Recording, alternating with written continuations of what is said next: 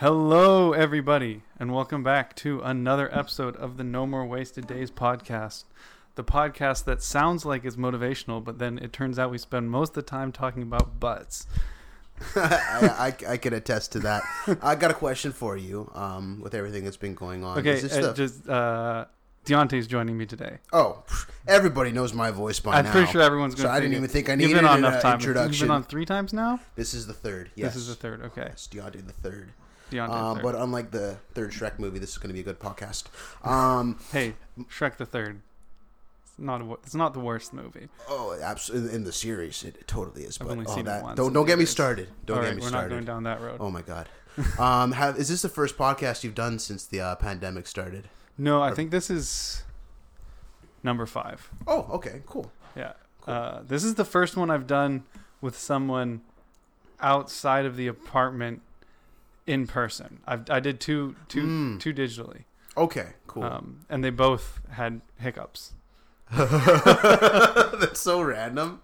The second one we lost the entire first half, but that's okay. Oh, the second half was really where the bangers happened. Yeah, it was tragic. I'm sorry, okay. dude.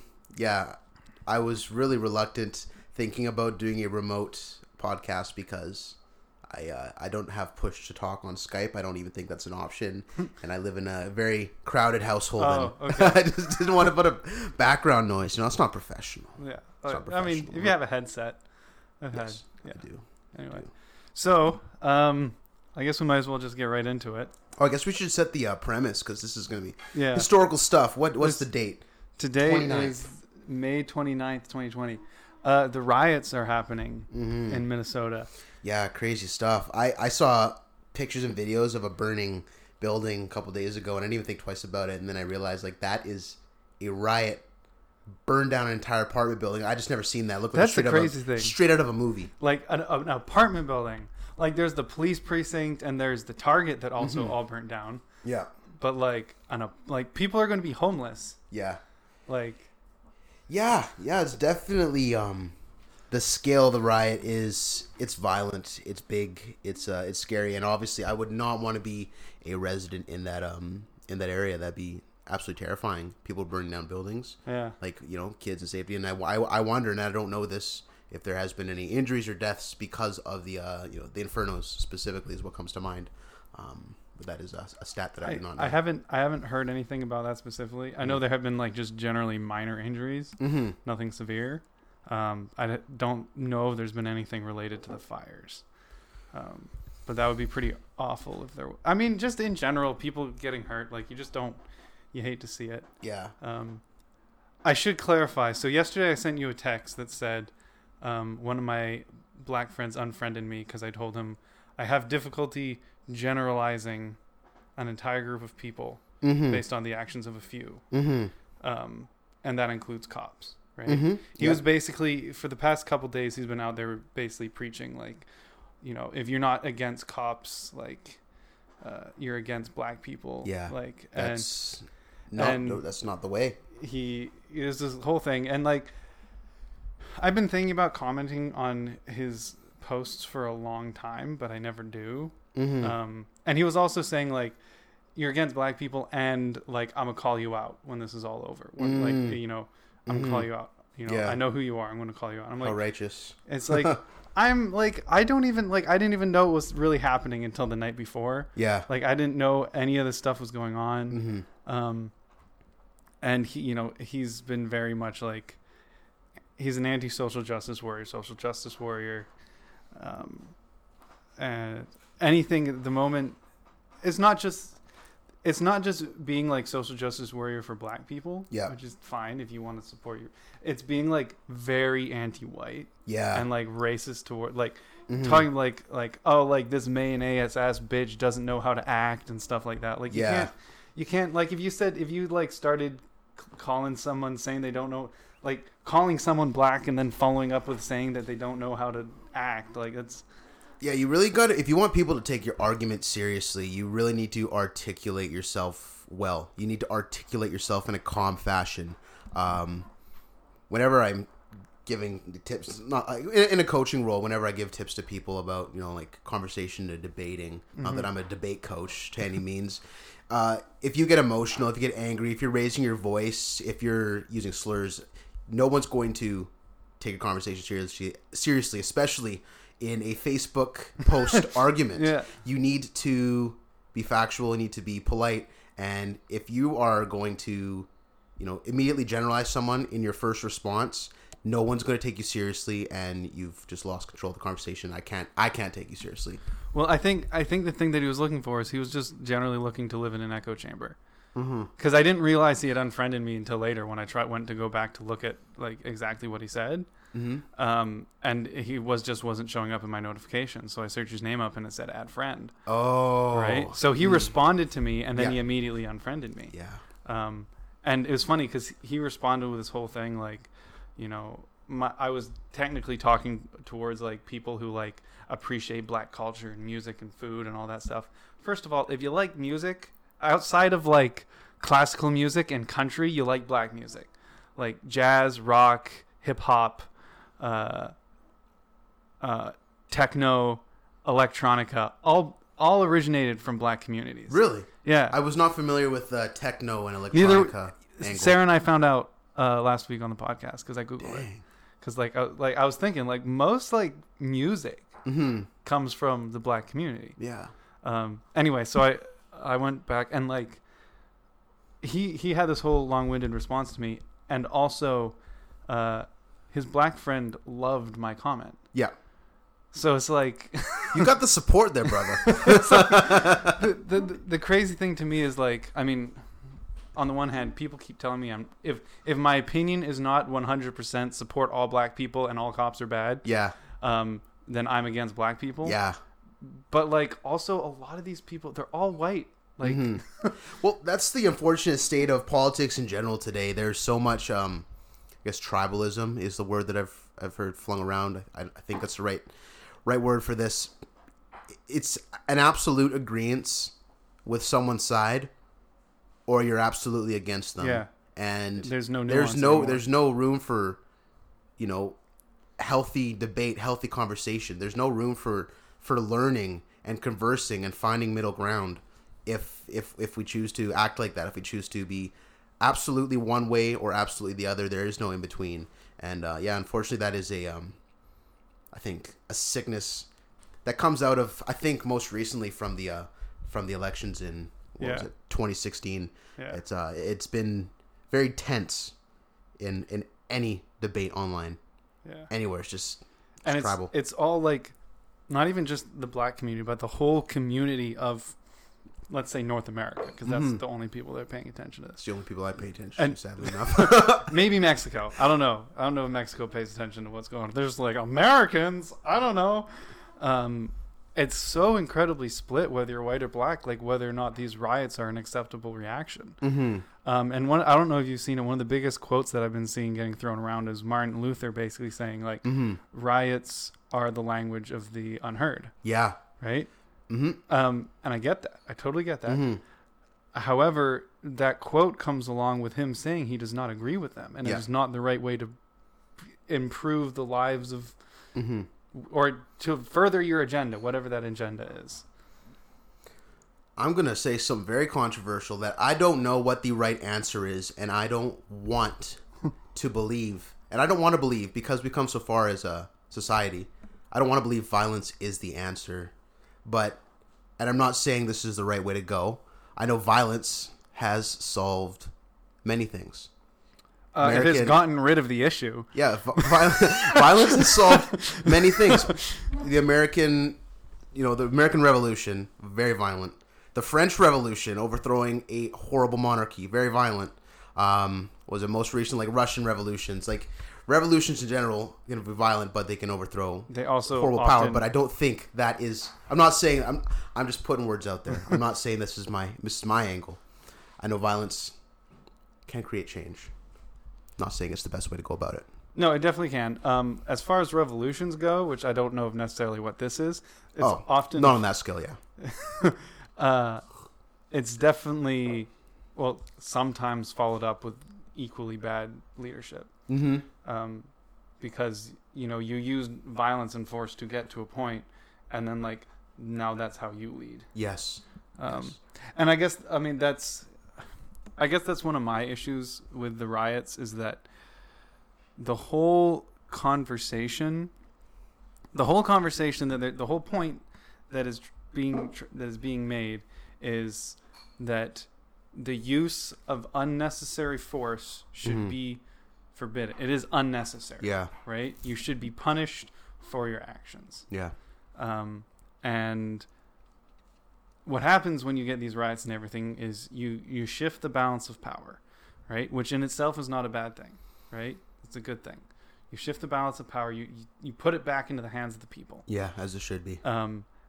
But then the people just start using unnecessary force against the police.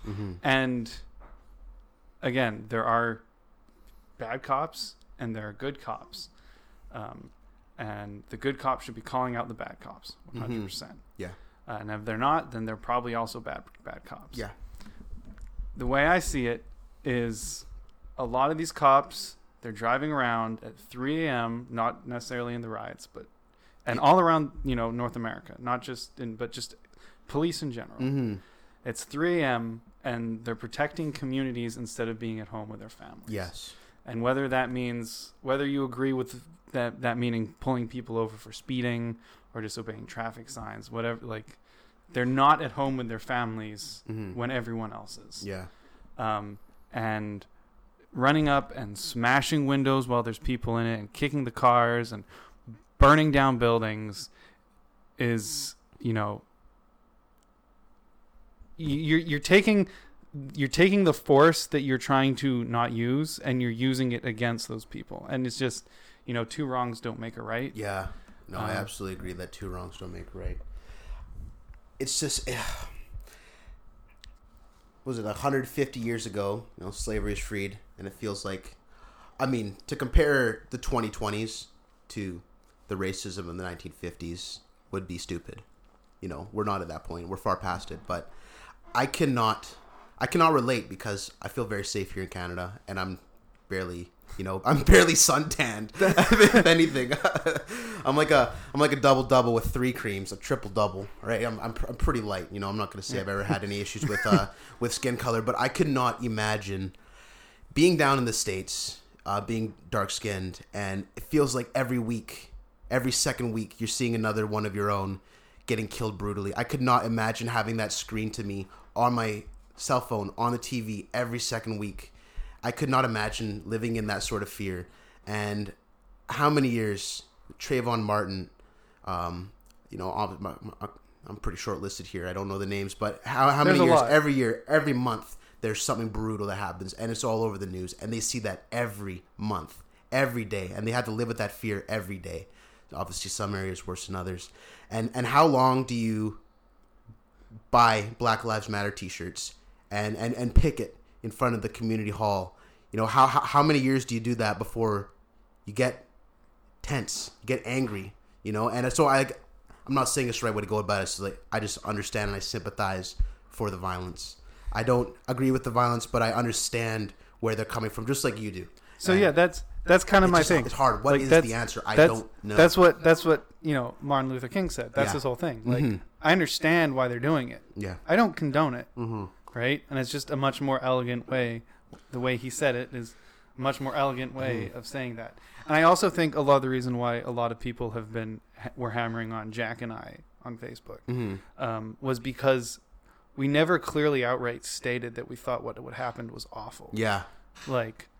People and I guess both of us, we just kind of were in the mindset that we didn't think we had to state that. We were both obviously it was brutal. It was disgusting, and just there's no words to describe it. And I think the fact that we didn't lead up with that, and just kind of said but rioting, I think that's kind of what people are like. Well, if that's what they're looking at, clearly they think that this is what's going on is absolutely fine. And no, we don't. We think it's absolutely appalling. And as a quick side note, like you said, living in Canada, we feel pretty safe. I guess I can't say much on it. But as far as like, I mean, I have one of the issues is that in America, any single person can have a gun. Mm-hmm. You never know if they're going to have a gun. Yeah. Whether or not it's legal in that state or not. Yeah. It's so incredibly easy to get your hands on a gun. Absolutely. Right? I also, as another aside to that aside, I think people should stop hiring cops shorter than 5'5". Cops? 5'6". Yes. Like cops should not be. There should be a height threshold. Yes. Because you get little man syndrome, and I think that's what happened to George Floyd. Because the police officer was quite short, was he not? I could not tell from the video, and I have not seen a full profile of his body, but the dude standing next to him with the fucking just staring blankly at the camera, not saying anything, definitely looks short. I think, short or not, I think a lot of the short man syndrome is just an issue with power, a power struggle, and people abusing power. And I don't know if it has to do with height. I think it just has to do with mentality. And yeah, there's definitely there's so many variants, and height is definitely probably one of them because I know a lot of angry short people. Love you, Julia. Yeah, some people just shouldn't be allowed to get badges. There needs to be a stronger psych evaluation or whatever it is. I listened to Ro Jogan, and he brought something really cool. Well, what would you think about all police officers having to do jiu-jitsu or martial arts? Because I'm sure you can attest to it, being a jiu-jitsu practitioner yourself, that 100%. It is, even though it's the art of breaking legs and choking people unconscious, there is a level of respect and peace. I don't know how to describe it. It's really, there's something there. Well, you don't have to be afraid. Mm-hmm. That's, you do, like, and there's standing jiu-jitsu, which is probably what the cops would do. Mm-hmm. And there's like more traditional Japanese jiu-jitsu, and there's self-defense jiu-jitsu, very specific things, not necessarily sports jiu-jitsu. But yeah, like you're saying, you learn to respect what your body can do to other people's bodies. Yes. And you gain confidence in knowing that you can do something in a time of need. Yeah. Right? Yeah, and I think there's a level of confidence. Yeah, like you mentioned, there's a level of confidence gained, and a level of fear that you won't have to carry around that fear. What if I can't hold this guy down? Yeah.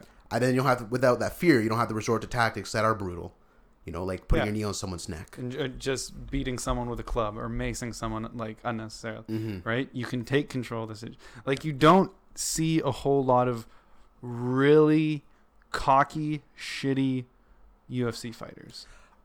In my tenet of boxing and martial arts, I've never met anybody with a big ego in any gym. And that's the other thing about jiu-jitsu too, is it weeds out the shitty people. Yeah. Real fast. Yeah. It's a discipline. It's not I'm going to go learn to hurt people. It's a discipline. It's a discipline, and right? People with that shitty attitude usually don't harness that level of discipline. No. They're usually not willing to harness that level of discipline. Yeah. You should have to consistently take 6 months of jiu-jitsu to even be considered, I think. For a cop? Yeah. I was wondering about what an appropriate amount of time is, and I was thinking like 20 or 30 classes, 20 or 30 hours seemed like enough to understand that stuff to me, not in the highest level, but as a necessity to gain that personal knowledge. But ideally, it's something that would go along for an entire. If I'm thinking of RCMP, they do 6 months of training in Saskatoon. I think entire 6 months of jiu-jitsu weaved into that time. I don't know, would be very helpful, but we don't have that problem up here. 2 or 3 hours a week. That's what I think. Yeah. For even 2 hours a week for 10 weeks. For 2.5 months, 3 months. Wow, that's a lot of hours. Yeah, I mean, I think it would probably prevent a lot of problems. It would prevent a lot of people going straight for weapons, and I think it would solve a lot of problems. Yeah. And I understand from the police's perspective, not necessarily, definitely not the actions of these most recent events, but I've always wanted to be a police officer. It's not my number one go-to right now, but it's always been a back thought, at times more of a front thought. If I lived in the States, I absolutely would not have any urges to be a police officer. And it's not because of the hate that they get. It's just the amount of guns. I could not imagine pulling over a car and every time, like, man, there's more guns in this country than there are people. What's this guy's temper? What's this guy packing? I could not imagine living with that fear as a cop. Yeah. That's why, I would never consider it down in the States, but living in Canada, I know there's still a level of fear when you approach a vehicle. You don't know what you're walking up to. And I understand. I've done a few phone calls with cops when I was thinking more about going into it and kind of just knowing some family friends and talking to them about their careers. They say there's a little bit of fear, in that day to day, and it made me kind of sympathize for cops in general, who walk up to the car and can often be on heightened alert, and that can lead to problems. And I think it's like we mentioned, that level of confidence, and you have to have a level of fearlessness to do that job. And when you start to lose that, and you start to be, grasping for power and feeling you need to do crazy things to have the power of the situation, it can just lead to horrible accidents. Yeah, it's and I think that's what we saw. Like, how much self-defense do they even learn? Man, the way they be flailing in them fights on the videos does not look like they know much. It's sad to watch. Like 2 or 3 cops sometimes can't take down like one cracked up dude. Oh, to be fair, a cracked up dude is like a mini Superman. He's like a little Goku. And he be throwing needles at you like, fuck. Shit, man. Man, I wonder what it's like to fight a cracked up dude. Jack says he's always wanted to fight a drunk guy. Because apparently it's like when you're sober, it's like fighting being in the Matrix. Because they're just like real slow. Man, I've always wanted to be in a fight in general. I've never been in a fist fight, and I'm proud to say that I haven't. Still, like, I think it's the primate in me is like, I want to prove it to somebody. Yeah, I do it. One of the reasons why I started taking jiu-jitsu is because I kind of got tired of like seeing people do shit that I didn't agree with and then shying away, because like usually if you see someone just like pulling over and unloading garbage into the gutter and then driving away, they're probably a shitty person. Yeah. Right? And it's like, are they going to like try and pick a fight with me? Yeah. And like in my head it's always been, if I get into it with someone and they throw the first punch, I win. I have won that interaction. It doesn't matter if they punch me because they have nothing else to say. Yeah. Okay. I was like, okay, where's he going with this? Like, does he grab the arm and do an arm throw? No. He wins on a level of intellectuality. I don't even know if that's a word. I obviously don't have it. I think intellectual. It works. I'll allow it. It works here. Yeah. You've beaten them, and they cannot respond in any way that will show you up, so they resort to physical violence. Yeah, because they're a lesser man, I would think. I've been slowly lately considering taking some kickboxing lessons. Like I think we talked about this on the last podcast, or I know we talked about it. Kickboxing is such a great workout. Like what it releases from you and the feeling you feel after class, and obviously similar to jiu-jitsu. Yeah. It's just always rung a little bit more with me because you're hitting shit. Yeah, it releases such a nice sensation. Well, that's the thing for me too. Just like I want to know how to throw a punch, and I want to know how to take a punch. Mm-hmm.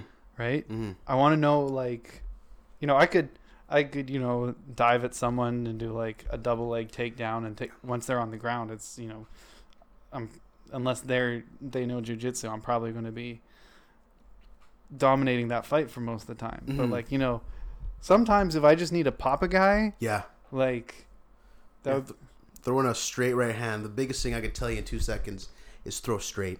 Just throw straight. Don't throw wide. Right in the nose. Right in the nose. Boom. Yeah, that's like a rocket. Keep the shoulder up to protect your chin. Mm-hmm. Yeah. Bazooka. My friends who are really into kickboxing came over a couple months ago, and they brought all their pads and everything, and we went down into our gym. You got a gym here? Yeah. Oh, lucky. It's a very small like hardwood floor section of the gym, mm-hmm. and they just like had their pads, and we punched and we kicked. I cannot kick worth shit. Oh, kicking does not come naturally to anybody. Your first Sarah class, was good you at look kicking. like a fool. Sarah was good at kicking. She can't throw punches though. Well, fair enough. Oh, but, yeah. I'd much rather jiu-jitsu, punching. Anybody has a puncher's chance in a fight. Nobody has a grappler's chance. You don't hear grappler's chance. Once you're on the ground, like the experienced man wins. So if you ever get in a fight, take it to the ground. Nobody knows what they're doing. Yeah, get into mount, side control, take their back. I forgot what your favorite submission was. I'm curious again. Mine would be the triangle choke. Triangles are fun. Yeah. When you can lock it in. Yeah. I've only successfully gotten one a couple times. Mm-hmm. I do like a good old fashioned rear naked. Yeah. If you can get there. It's that sink. Oh, it sinks right in. You're just in there and you just go.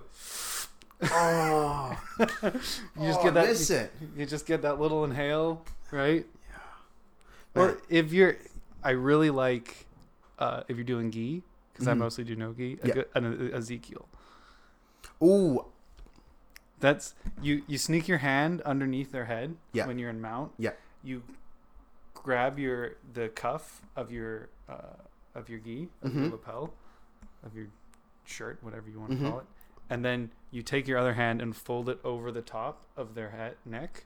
So you're kind of using... Is the pressure coming right here? Yeah. Oh, yeah. So, and then you kind of come up and you bring your arms parallel and you basically just slice into their neck. And it's, if you can land it right, it's a very, very tight blood choke. And that's very satisfying to do. Dope. Again, if you can land it. I miss me my boxing. I miss me my kickboxing. The worst part about all this pandemic is just not being able to do the things I love. And I feel like that's... Obviously, I'm lucky to say that's the worst of it. And that's what's been for me. But I miss getting punched in the face. Goodness gracious. You were getting back into boxing before? I was getting back into boxing, dude. Shit, I was going 3 times a week. Fuck. Each class is 2 hours. Like, the workouts there are pretty vigorous. Yeah. They'll probably call me... They'll probably, if they hear this, oh, you bitch, you think that's tough? No, they do a 45-minute cardio session at the beginning of each class. I'm used to 1-hour classes, let alone the first 45 minutes being cardio and then another hour and 15 of actual boxing and technique. Yeah, I really like it there. It's Maple Ridge Boxing. In the heart of Maple Ridge. Anyone listening, if you want to try it, Maple Ridge Boxing is amazing and the coaches are great. And I've gotten the privilege of sparring a very talented man named Sabri. He's actually a national champion in his respective weight. I don't actually know his weight class, but yeah, he beats the crap out of me. There's a lot of fighters that come out of the Lower Mainland. Yeah, Lower Mainland's it's pretty lit. There's a lot of jiu-jitsu schools around here, like a lot. Yeah, it's if I had to put my kids in one class, it'd be jiu-jitsu. I'm proud to say there's a lot of jiu-jitsu around here. I think discipline like that is just good for kids. I very much believe that if and or when I have kids, I will put them in some sort of martial art. Mm-hmm. Not like taekwondo, not like karate, something that's applicable. Yeah, I do agree. It'll give them confidence, but I also think it'll prevent them from becoming a bully. Yeah. Because if you have confidence, you're not a bully. Yeah. I think that, great power, great responsibility. And once kids learn that, I don't know anybody that's goes head hunting, with their boxing skills or their grappling skills. I just don't see it. And so, yeah. There was a black belt guy who killed someone. Oh, God. He killed a man. It was unrelated to jiu-jitsu. Mm-hmm. He killed someone. I think he killed his wife. Oh. And he went across... This was in America, and he went to a different gym, like on the other side of the country. And he showed up, and he was like, I'm a white belt, right? And he started training at this gym. And he was like choking out brown belts. Yeah. And then people were like, who the fuck is this guy? Yeah. And then they Googled him, and it's like, that's how he got busted. They called the cops on him. Dang. Did he use his man? No, I don't think disguise. He fucked up. Yeah. You don't there's not a whole lot of high level black belts out there. There's not, no. And they all know each other. Mm-hmm. Right? Yeah. God, imagine being a black belt in jiu-jitsu. I've been doing it for 2 years. I'm still a white belt. I've actually been doing video online jiu-jitsu classes. Mm-hmm. My school's been doing that. Ascension? Yeah, Ascension. And I like it there. I do miss the crew at my old gym. Mm-hmm. It's because it was smaller. Yeah. This was in Maple Ridge, right? Yeah, this is the West Coast. Mm-hmm. Because, in the no-gi classes, the biggest ones were 7 people. Here, there's no-gi classes with 16 or 17 people. Oh, that's large. It's big. It gets hot in the summer. It gets hot. Oh, God. We're in like a I miss that. we're in like not quite industrial, but like kind of commercial complex. Yep. So it's like, and a lot of gyms are. Yep. So it's just like a big old garage door on the side, and I haven't been there during the summer yet, but it's coming soon, and I'm not looking forward to it. And they don't. Do you know when they're reopening? Next week. And are you guys going to be able to grapple, or is it going to be more of a bag? No. How are you going to do jiu-jitsu without... That's a tough one. I know you can do boxing, kickboxing, hitting... Not pads. You can't even do pads with the regulations, but you can hit bags. You can do shadow boxing. Do you have any idea how you will be, like, practicing jiu-jitsu? I don't know. So what they've been doing... Like, I mean, doing it here, Sarah just helps me out. Sarah's my dummy. I can flip her around and stuff. Smart dummy. And... Yes, a smart dummy. And in about a month, when the restrictions lessen, then they'll be saying you can bring in your significant other to grapple with and to train with. But right now they've got. But you still have to. You can't grapple with the strangers. No, because they've got like sections of the mats taped out, and you have to stay within those sections. Sorry to all the girlfriends who are gonna be dragged. Yeah. Oh, excuse me. That's. Oh, that's just a weird thing. That's just a weird thought to me. Bringing your girlfriend as a dummy. Sorry, you were saying. Well, I mean, in all honesty, like Sarah hasn't really been doing it, but it's free classes for the other person. Yeah. Right. It definitely is.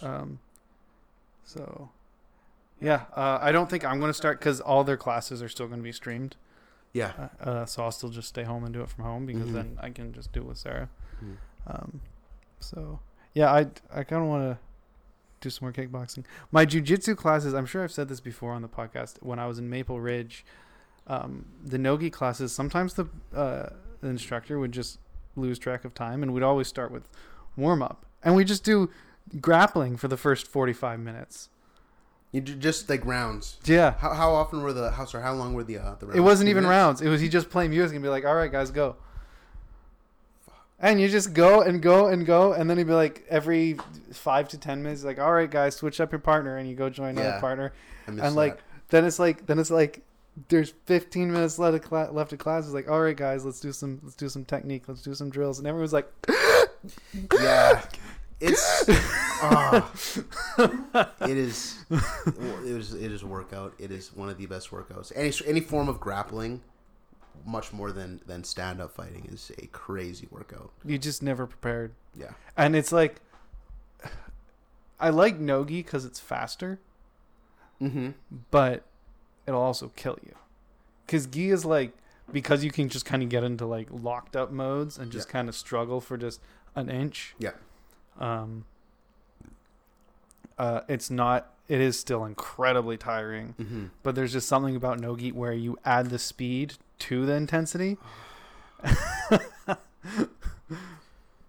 You want to get back into jiu-jitsu? You know what I miss the most is high school wrestling, and I'd say wrestling is probably the best foundational martial art in my opinion in relation to MMA. When I do jiu-jitsu, in relation to MMA. When I do jiu-jitsu with wrestlers, it's game over. They're so tough. There's so much pressure. I don't know where it comes from. All UFC champions, like 85%, I say that's a very accurate number, 85% of them have a strong wrestling background because there's a certain grind and ethic that wrestlers have. And I'm not going to say I have it. I wrestled casually in high school, but there's a certain grind and ethic that high-level wrestlers have that is just like almost unmatched in any other sport. It's unmatched in any sport.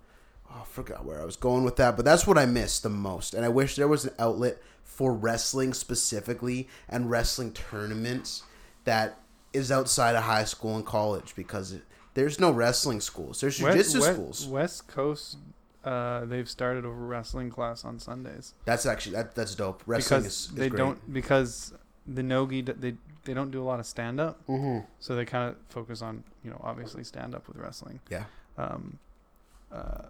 So they do hour-long classes on Sundays to support like the no-gi. Yeah.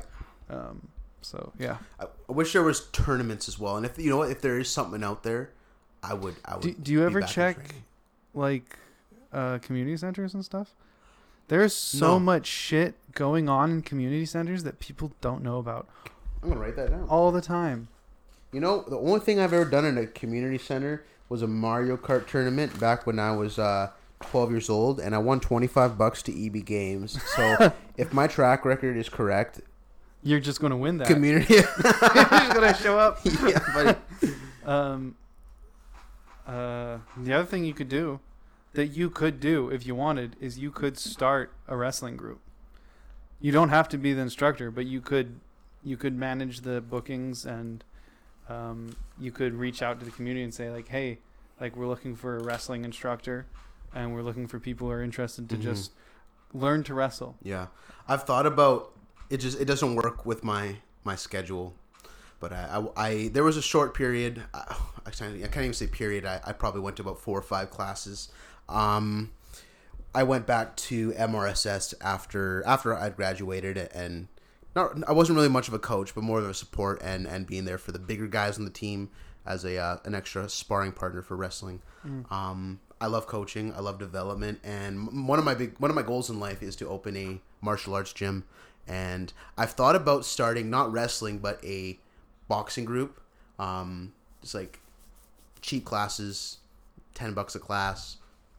I want to teach people the basics of boxing, stuff like that. But you know, down the line, that's something way down the line. But yeah, I'm not opposed to starting a group like that.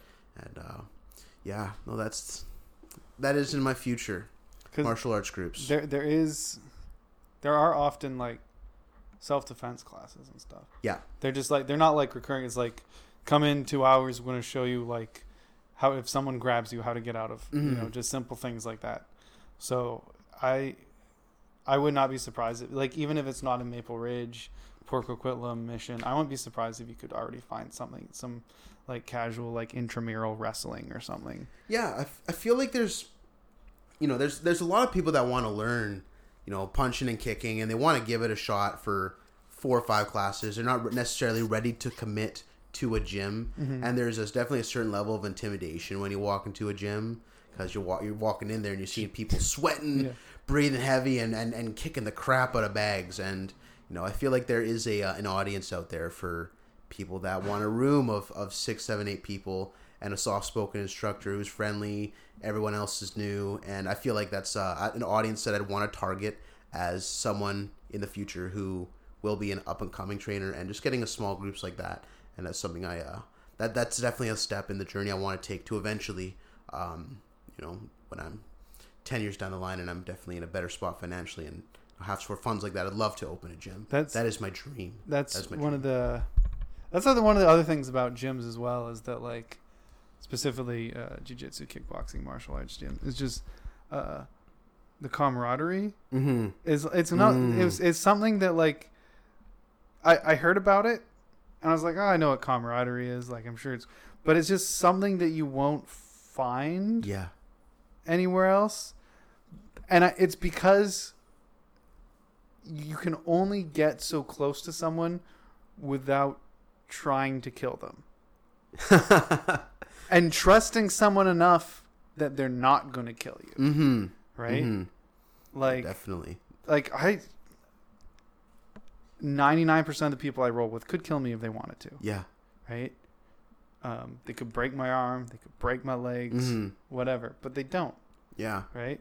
And that, you know, that's something that I feel like I kind of miss in the gym I'm going to now. Yeah. Is because there's so many people.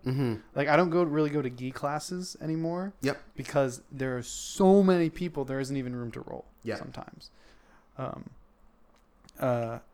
And because there's so many people, I feel like you kind of start to lose that a little bit. Yeah. But at the old gym, when I show up and it was the same 5, 6, 7 guys 2, 3 times a week. Yeah. It's just, you know, and like, even me, who's like super shitty at jiu-jitsu, like, I'm real bad at jiu-jitsu. You know, nobody really judges you. Everyone, you know, they're like, that's how you do, right? And I definitely felt that at West Coast. Small classes, but that camaraderie, it's a good feeling. And the gym I went to following, still great, a lot of great, like, everyone was great. But I'm just realizing that now, because there was quite a lot more people. Classes might have been up to 15, 20 sometimes, as opposed to, you know, 4 to 8. Definitely a little bit less of that sense of community. Yeah. Not in a bad way, because it's not. I guess the way I worded that sounded like it's bad. It's not a bad thing because it's a bigger community. There's more people that they're reaching, and I think that's great. And everyone was very friendly. But that deep camaraderie that you feel with smaller, more intimate group setting is very real. Yeah, yeah. One of the most intimidating things I've ever done was my first jiu-jitsu lesson. Yeah, is when you're like, all right, we're doing warm up.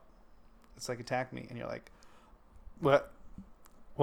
Yeah. What am I doing here? And if it's your first class, you've never been in that setting before, like there's a grown man on top of you, like you're in full mount, his face looking missionary. It's like what is going on? There's a dick on your face. And you don't really, he flips over and you feel his nuts slide along your hip, and you're just like, what is? But you get over it quick. Yeah, you get over it quick. My little brother went to one jiu-jitsu class, and he was very uncomfortable. He's also like 13 at the time, and I reckon I never really pressed it, but I reckon it was because of how physically close it is.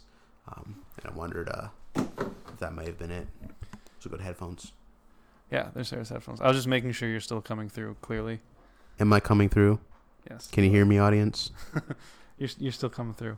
Okay. Because there was that one time, the first time you were on, where you were really quiet. It's just not a No More Wasted Days podcast without a technological hiccup. I have wanted to go back, download that podcast, and figure out a way to balance the audio because I really like that podcast. Mm-hmm. There was a nice essence in the air, a little bit of that good old Canadian cannabis going. It was a good 3 hours. I'd not talked to somebody for 3 hours straight in a long time up to that point.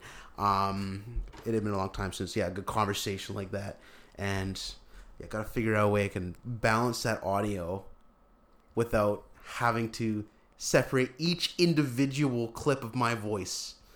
That would take forever. It would take a long time. But there might be some sort of software that you can do it. It is a single track though. Yeah, it is. Who knows?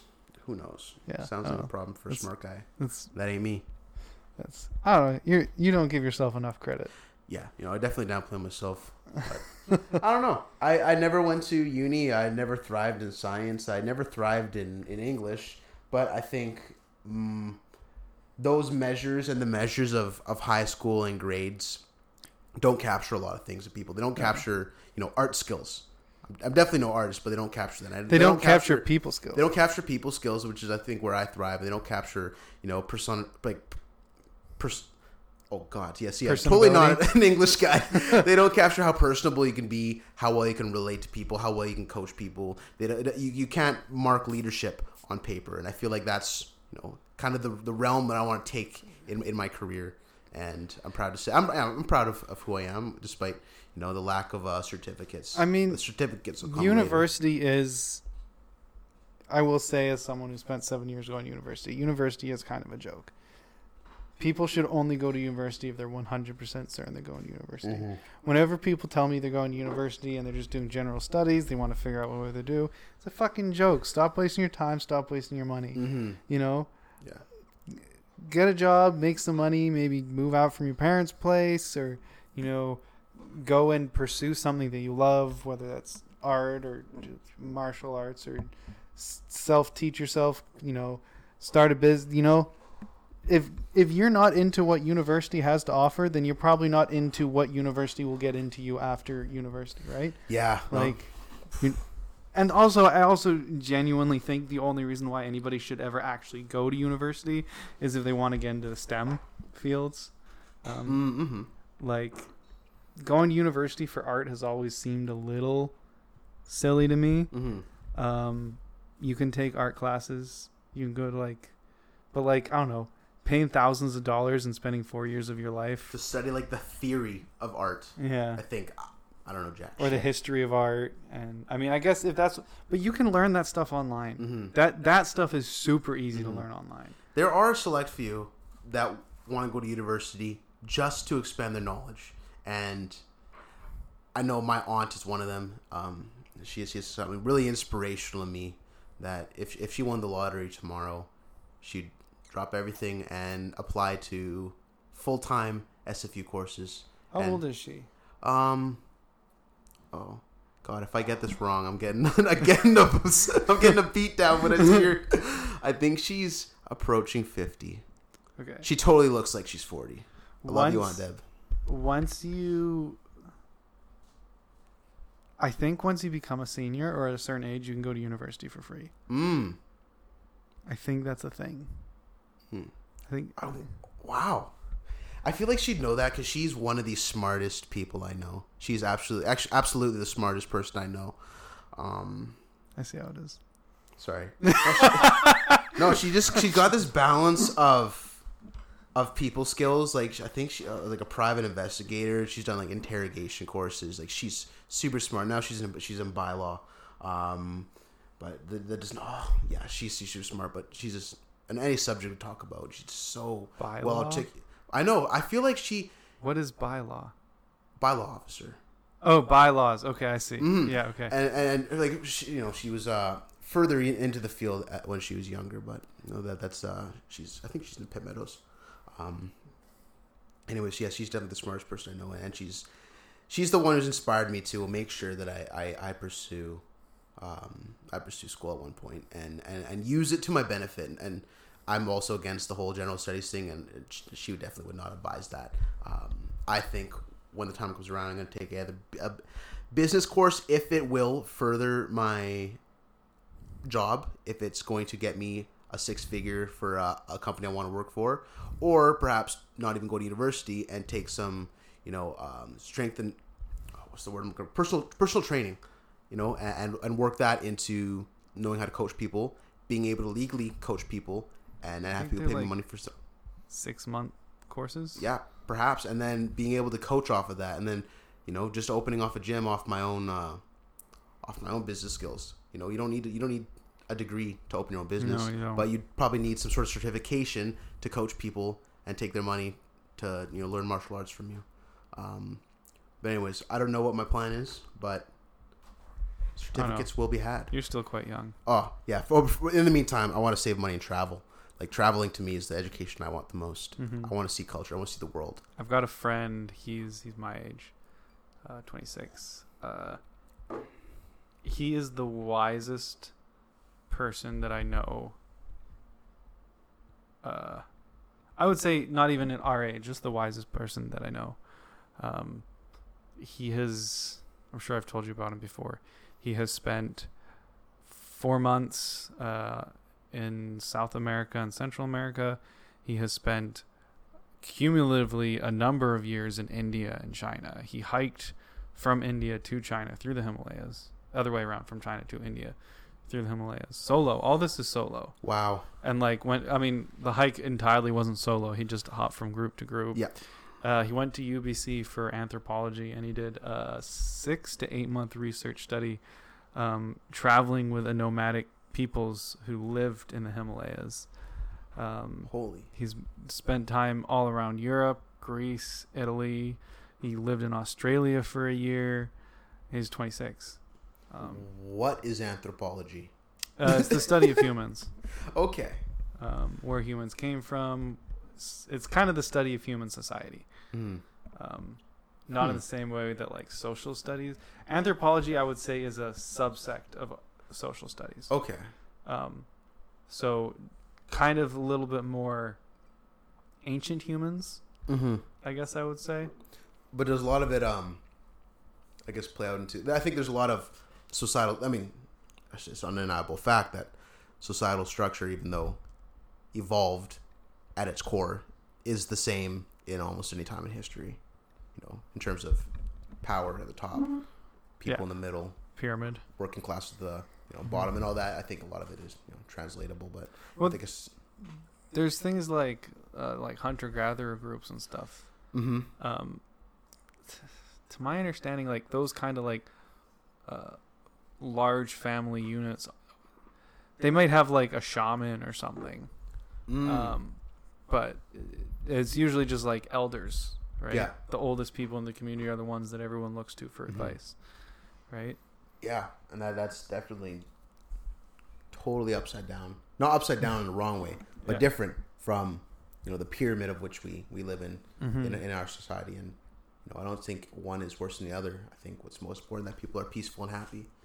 And I have a lot of respect for tribes that are still, have chosen not to, participate in the globalization and the modernization of the world, and still stay true and still stay isolated, because that's where they find their peace. I think there's a lot of I just have a lot of respect. They're probably a lot happier. Probably, I feel like a lot of us struggle to find purpose, and I think a lot of people that live a quiet life. I don't know if nomadic is the right term. Not literate. Nomadic would be people who don't live in one specific spot. All right. They travel around. All right. Well, the homies that are still living traditionally. Peace in the moment. Peace in life. Just happy to exist. Happy to and part of the earth. Well, you don't have so much shit to worry about. Yeah, you don't. Yeah. We dropped a lot of worry and dropped caring on both social media. I don't post on Facebook. I put an occasional picture on Instagram, but it's all bullshit to me. I've been posting a lot less on Facebook. Mm-hmm. Really, ever since I moved out from my parents' place. Mm-hmm. Been a lot less posting on Facebook. Mm-hmm. The thing is, to live this life of a safety box mm-hmm. within a giant community, like massive, like the Lower Mainland, Canada, like there's so many boxes we have to check, papers we have to sign, mm-hmm. to pay for, even just financially, to get what we have. Mm-hmm. This level of physical security, I guess. Yeah. And again, as an aside, a lot of people go to zoos and they say, "Oh, these animals would be so much happier in the wild. They're living in these cages. It's so depressing." Well, take care of them, right? Those are animals die young in the wild for a reason. Mm-hmm. If I told you could either go live in sub-Saharan Africa, and all you're allowed to take with you is one pair of underwear, and maybe a sharp stick. Mm-hmm. Or you could continue living your life now the way it is. Which one would you choose? Yeah, that definitely here. Like no debate. Like you just threw my whole understanding of animals living in an enclosed human set up space and flicked an argument my way that I've never considered. The key is taking care of them properly. Mm-hmm. I'm not talking about those shitty zoos in China where everything's concrete and chain link fences. Oh yeah, I knew you didn't mean that. Give them space. Sure. They get food, guaranteed food every day, guaranteed clean water every day, veterinary checkups, like the whole 9 yards. Mm-hmm. Right? Even if I said, like, let's say you lived in this area and this apartment building, and then that field over there, and then everything on this side of the river. I know you're not really familiar with it. Mm-hmm. It's probably about, Albion Park, by where I used to live, that field there. Yep. It's probably about 8 to 10 times that big. Wow. That space, there's some forested space, there's a river, mm-hmm. there's an open field, and you have your friends and your family living in that space with mm-hmm. you. That's essentially what you get, like a lion in a properly enclosed. Mm-hmm. And they don't have a sense of scale of the world like we do. No, they don't. Most of them were raised in captivity. If I were to be kept in that space that you just mentioned, still very large, huge, but I knew there was so much out there to see. Yeah, it would still feel like jail to me, but I'm a fan. The grizzly enclosure at Vancouver Zoo. Yeah, huge, massive, and you go there and you never see it. You never see the bear. You never see the fucking bear. There's a whole forest behind it. It may be enclosed, it may be controlled, but the bear has huge space. The bear doesn't have to worry about anything. Yeah, and they fill 4-liter tubs, like ice cream tubs, with like berries and yogurt. Mm-hmm. and they give them these frozen blocks of yogurt. And I don't even get frozen yogurt. It's bullshit, right? It's a term. It's called enrichment. It's used in animal care. It's going above and beyond the basic care. It's giving animals things to do to stimulate them and giving them luxury. That's beautiful. I am not a fan of the lion enclosure. I just don't feel like it's that big. Man, those lions, they don't give a fuck. I gotta show you a picture. They don't give a fuck. There's a male lion there with 3 females, and like, I gotta show you a picture I took of this lion. Give me a second. I'm gonna be scrolling back here. It is not as big, of course, but they do have an inside and an outside. Let me see. August 2017. A little further. It's definitely strides above those pictures you see of the cement zoos in China. And I would also assume, what I've never been, and I've actually never seen photos outside of the animated movie Madagascar. What a zoo in New York is like. It's definitely not the worst. I would love to know your opinion of SeaWorld. Look at that lion. He don't give a fuck. He looks pretty happy. He's a house cat. Oh, he's showing his balls to everyone. He's totally smiling and giving a thumbs up. Like, that's not a stressed out lion. No, definitely not. I mean, yeah, he can't chase after food and stuff, but like, when was the last time you hunted for food? Oh, dude, this pandemic, man, it feels like every time I step in a safe on. Like, what we're getting today, boys? I guess I haven't hunted for food. I've had to hunt for toilet paper and freaking hand sanitizer and hand soap. I just want to wash my hands. Man, it sucks to have been out of that stuff before the pandemic and just actually needing it just in your regular amount and people hoarding it. Anyways, I'm not going to go off on that tangent. I wanted to ask you, in the subject of animals in these enclosed spaces, but the Greater Vancouver Zoo having some decent spaces, especially for the bear, it's definitely luxurious if I had to say anything. But in contrast to SeaWorld, specifically the whale enclosures, I think it's fucked up. I mean, whales are different because they move so much, right? Do I agree with the not being allowed to keep cetaceans at the Vancouver Aquarium? I don't agree with that. I'm not familiar with anything you just said. Okay, so I'll need you to elaborate. Cetaceans are essentially dolphins, and I think whales in general.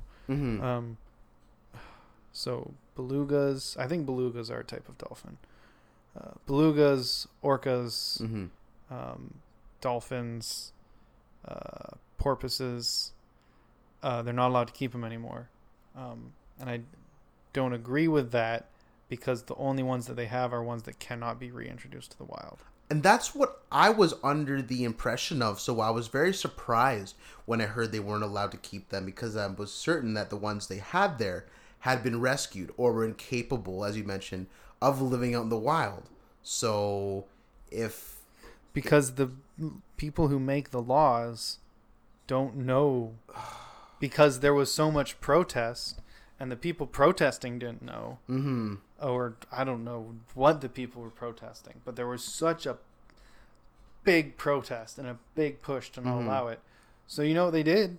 They just ended up sending them to some other facility, right? Because they can't go back in the wild. Yeah.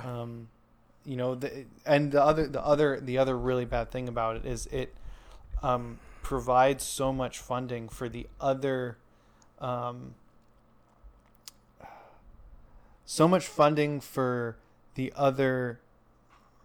what's the word I'm looking for? The other locations of the Vancouver Aquarium that people don't know about, right? Yeah. The Vancouver Aquarium that you know about is the public front-facing end. Yeah. Right? It's where they get all their money. They've got marine mammal rescue centers across the coast. They've got research centers where they research marine mammals just to better understand them, whether it's just through like how understand them socially, biologically, all that. But So I'm pretty pissed off with that decision because it was a decision that was not based in any science or rational thought. It was just a decision that was based off of emotion. And there's definitely consequences, as you mentioned, because the revenue that was made from people attracted to coming and seeing the dolphins, coming and seeing the belugas, that lost revenue takes away from these other sectors that are doing good.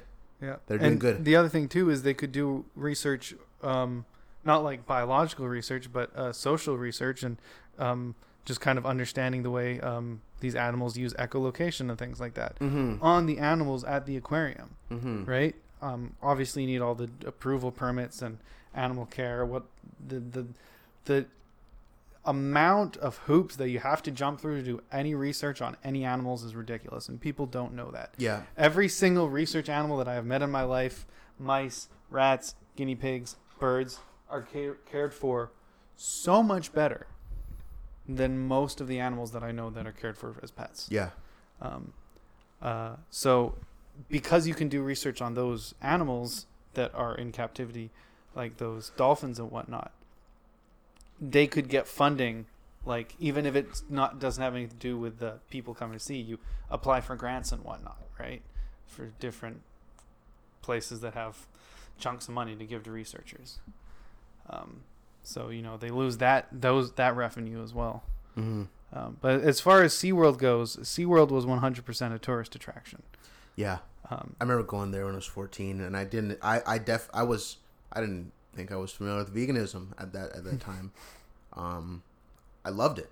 I thought it was great. Yeah. I got a fucking whale stuffy. The killer whale show was amazing. I was in the splash zone. I got splash. I'll never forget. It was awesome. They delivered. That's the splash zone was lit. And I look back on it and I'm like, man, I can't believe I couldn't see that. It was right there in front of me. I seen the tank. I can't believe I didn't put two and two together and be like, what the fuck? Is SeaWorld the one in California? SeaWorld's the one in California. Okay, there's another one in San Diego. Have you ever listened to the Joe Rogan podcast with the guy from Ontario? Mr. Jordan Peterson? No, no, he has I love that guy. A sea lion or a seal or something. He has a pet? Well, he was the main trainer of that seal at the one in Ontario. Oh, okay. I think it's the one near Niagara Falls. Oh, okay. And he, like, basically whatever it's called, Marine Land, I think maybe. Oh yeah, I've heard of it. They're basically like, this guy has spent millions of dollars, mostly from donations, just trying to get this sea lion out. And they're just being shitty. I highly recommend listening to the podcast, those episodes of the Joe Rogan podcast. Joe Rogan, Ontario, or Joe Rogan. I think it's Marine Land. I think it's Marine Land. Really good, really sad. I think this, the sea lion's name is Squishy, and the website is freesquishy.com. There's a petition going around, just on the subject of freeing people. Petition going around for George Floyd. I have the name right, correct? Yes. I'm going to share it, so if you have a chance, share it. Do as you see fit. Belugas. What's the petition for? Oh, god damn it. Now that I think about it, I didn't really read it. I think the petition bring George Floyd back. This doesn't make no. I should not be laughing. I'm pretty sure the petition said bring justice to George Floyd. That was the headline, but I'm not sure what said action was. It was the most signed petition I've ever seen. It had 5 million signs already, which seems significant. That's a significant 5 amount. million? 5 million is pretty big. That's a lot. I generally don't sign online petitions. I generally don't comment on any. This is the first time I ever commented on a post regarding to black racism, and I'm not saying I don't feel shallow for it. I just never done it on Facebook because I don't have any. I don't post on Facebook. Like, well, who's going to see it? Yeah. And all the comments are already there. But this is the first time that I've actually felt the urge to write on that article page. Like, this sucks. This really sucks. Yeah. This one really was the straw that broke my camel's back for racism. I keep hearing people use that phrase, and I'm confused by it. What phrase? The straw that broke the camel's back. Man, I thought I was the only one saying it. No, I've heard people use that phrase specifically for this incident. Really? Yeah. And it's a glitch in the matrix. It's weird to me because I don't consider it a straw. It's a brick, right? So the straw that breaks the camel's back is you keep loading hay onto the camel, and then you put one last little end, and the back snaps, right? You know, if you want to say like you've just killed so many black people, there's like just one more, like. Well, I think that's the same with mass shootings. Like at this point, they're just straws. The way that they rise and then become forgotten, they're straws in the big picture of things. Unfortunately, yeah, mass shootings are like. I hear about mass shootings, and I'm like, oh, okay. And the crazy fucking thing is, I don't know if you had this experience. There was a mass shooting in Nova Scotia a couple months ago. In fucking Canada? Oh, man. But that was a tough week, man. I was not happy that week. I am so desensitized to all this shit in the States. When I heard about that, it just flew right over my head. That one hit me. That one definitely hit me because it wasn't... I hear about the States all the time. I don't even blink twice. I give a thought, but I don't blink twice. Yeah, you know? Yeah. That one really, really hurt me. I was down that whole evening. The next 2 days, it was continuously coming through my mind, and I was just disappointed because I always took pride in being the country that never had that shit happen. Yeah, and that now shit happened. Now we can't say that anymore. Yeah, and I was just ashamed. Yeah, it sucks. It really sucked. But now they're taking all the guns away. Now they're taking all the guns away, and I think that's ridiculous. Like, I'm not a gun guy. I don't own a gun. I do. Don't cross me. I should not disclose whether I do or do not have. But all I can say is I'm not really a gun guy. I've been to a shooting range and it's fun. It's fun as fuck. Expensive though. Yeah. Oh, fuck. I don't know. But from my understanding, and this is, I see this referenced by multiple police officers posting videos, and just knowledgeable people in general seem to say the guns that cause crimes. And I would be safe to say and confident to say like 99% of gun crime happens with an illegal gun. So if you ban all the guns or the guns from these legal, responsible, and usually respectable gun owners, you are not changing anything. You are not changing a single thing. It is an emotional response to a tragic event. And I don't think the ban on some of the assault weapons is necessary. Because I don't think it will change anything, in my opinion. So that's the thing. There's already serious restrictions on guns in Canada. Yes. Like, the thing about America that I think, the discussion of gun control that nobody ever fucking says is education. Like, in Canada, to own guns, just to own a hunting rifle, take an 8-hour course. If you want to own... a shotgun or a pistol, like a semi-automatic weapon, you need to take an additional 8-hour course. That's 16 hours of training, 16 hours of education before you're allowed to own a gun. I think that's excellent, right? I think that's absolutely the way it should be. I don't think you need any more than that. And nobody ever fucking talks about that in America. Nobody ever talks about adding like that additional layer of just like you need to prove that you're willing to put the time in to own this thing. Yeah. Right? And maybe if you want that gun that goes tack, tack, tack, tack, tack, tack, tack. If you want that one, maybe it's an extra 8 hours on top of that. You're not taking away the guns. You're not doing any of that. The people already have them. You have them. Great. But from here on out, you need to prove to me, if you want to buy this weapon, that you have this card, a little plastic card that you receive that says you've done this thing, like a driver's license. Yeah. Right? Yeah, I do agree.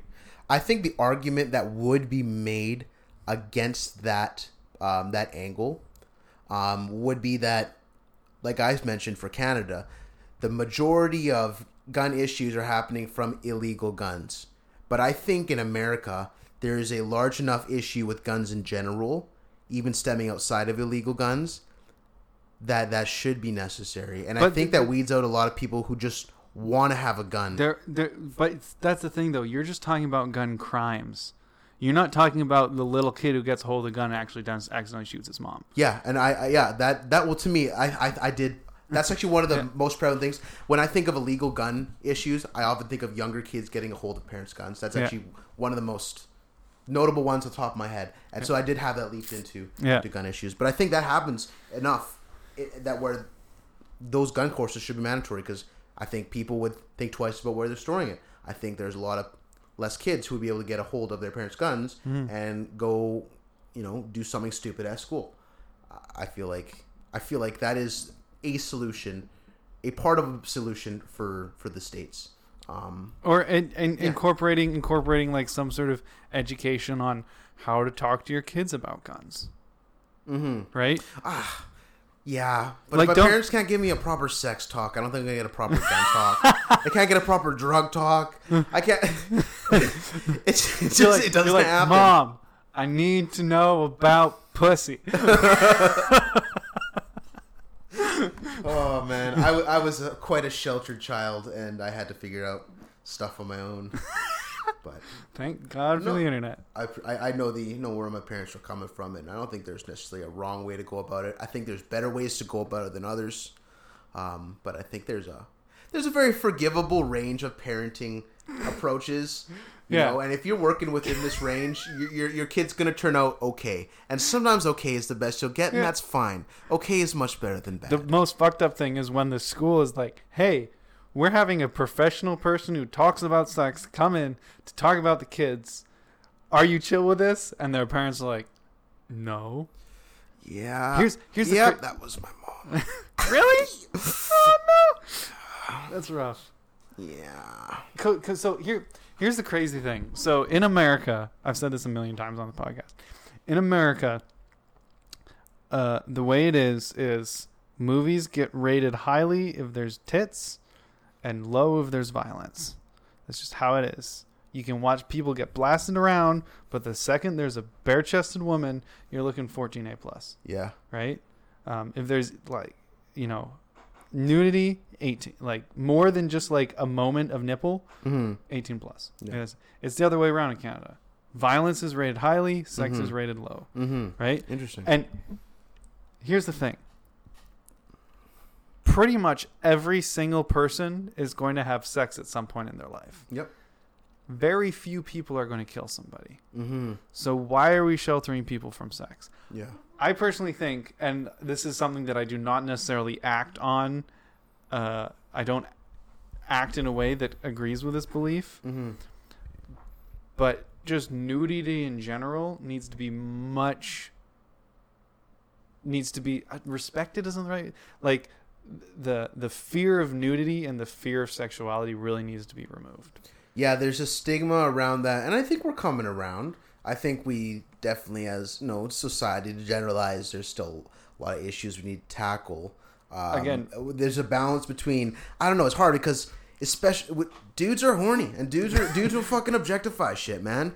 And I think there's a balance. I don't know where it is. I don't know where the line is between. But some women want that. Yeah. It's hard because I don't know what percentage and how do you. I think it's something that will just evolve naturally over time. Yeah. I don't think it's an immediate. So shift, in Canada, anywhere in Canada, you're allowed to walk without your shirt on, at man or woman. You can have your tits out if you're a woman. It's legal, 100% legal. Yo, Linda. Women still don't. Right? But there's this whole fucking thing around an Assassin's Creed game that came out a couple years ago. Origins. As the one in Egypt. Okay. Where what they did is they took the engine and they built like an educational thing where like your character walks through like an Egyptian tomb or something, and there's like text, and I think there's a narrator like teaching you about ancient Egypt, and there's hieroglyphs on the walls. It may have been the one after it in Greece, I'm not sure, but there's like hieroglyphs on the walls, and there's nudity in these hieroglyphs. To be released in America without getting the adults only tag, they had to cover up the nudity with something. And it's wall drawn hieroglyphics and statues. Dude, but this is a game where you're jumping around stabbing people in the neck. I went to the fucking Native Museum in grade 3 in like Kitsilano or something, and there were wooden statues. These native statues had big dongs. Like, whatever. It's part of life. It's crazy. It's just a dong. It's insane. It's just a titty. You know, it's no biggie. Yeah, but like just in Europe, people are much more chill about that sort of thing. Totally. About nudity, and like, it's one of those things where I'm definitely like, I don't act out on my opinions, but like I do think that like as a society we need to, and I think Canada does a pretty good job, and this is kind of like love it here. Yeah. At the end of the day, like, and this is kind of one of the things about the whole riots and everything that's going on in Minnesota, is that, there's a lot of people in Canada who are talking about how much it fucking sucks to be a black man in Canada. I have a fair amount of black family. My dad's black, and we have a lot of family in Surrey. And I've never asked them if they've ever, encountered stuff like that. Alongside my dad, I don't feel like my dad's in the Lower Mainland. He's never told me about any experience that he's had that has been negative. But I do recall a time where we were up past a 100-mile house, and there was an incident with someone yelling something at him, and that it disheartened me. But that was a long time ago. It's also in the hills. Pardon me? It's in the hills. Oh yeah, it's definitely in the hills. Like, not that it makes it okay. It's the Alabama of BC. Of BC, yeah, for sure. But yeah, I can't relate again because I'm not very dark. I wonder what issues I guess face Canada in general. Yeah. The reason why I say that specifically is not to say that racism doesn't happen. Mm-hmm. But maybe I'm just not hearing about it. But I'm not hearing about black people being killed by cops all the time in Canada. I don't think I can recall a single time I've heard that. Outside of the just the number of people just being killed by cops in Canada, that it happens. Sometimes, occasionally, it wasn't supposed to happen. There was an incident of like a 14-year-old kid being shot to death on a bus by a cop a few years back, and I can't even remember if he was black. He might not have. He was just might have been a cop using stupid force. And I see a lot of posts from black people and white people, and a lot of it is like the whole like white privilege thing. Because I'm white, I don't have to worry about walking my dog. I don't have to worry about going to the grocery store, the corner store to buy candy. There's this long list of like, it was like, then it was like hashtag the name of the person who died. And every single one of them was in the States. Yeah. And again, like, obviously you're watching this, and as someone who's a person of color, or I feel weird saying person of color because it's just colored person in French. Are you French? Are you you're not ESL? No. Okay. But Spanish, French, all the Romance languages, there's no ED. There's no ED. You say the thing of that, right? Yeah. So person of color is just colored person, but flipped around. Anyway, person of color. Thank you. Does colored person bother you? No, I like being acknowledged. I never felt black enough. Anyways, enough about that insecurity. Where was I even going with this? What was I just saying? Fuck. I hate that. I hate when it was such an important point too, because now I just sound like I'm racist. You're no Joe Biden. Okay. You ain't black. If you don't vote for me, you're not black. That's just. Have we lost it? Have we lost train of thought? It was okay. So, all those people were in the States, and it's just again, maybe I'm just not paying attention to it, but like, as a black person living in Canada, or like white people too, like these issues just don't happen here. So. And I get that that's what it was. I get that you're watching, as a person of color, you're watching this shit happen. And it's like, fuck. That happened to them just because their color of their skin. and that is so fucked up, and I've got that same skin color, so am I safe? Right? And I get that thinking. And it's one of those things where you take that emotion, and then maybe because I'm not feeling that emotion, I'm sitting on the outside, and I will never understand what that emotion is. I can point to the stats in Canada and say that doesn't happen here, to my knowledge. Yeah. And say, well, maybe the reason why you're upset or you're uncomfortable is because you're reading into it, right? Yeah. And that maybe you need to either stop watching so much news, and probably stop, because the whole thing about social media becoming an echo chamber, feeding you what you want to hear. Just kind of take a step back and start focusing on Canadian news instead of American, because I love Canadian news. America's biggest export is culture. Yeah. That's just how it is, right? And there's not 24 hours of news a day. There's not. So CNN has to fill up a lot of their shit with opinions that they sell as news. Yeah. Where if you want good news, you got to watch local news, the 1 hour news shows, right? Global National, Global Vancouver, what have you.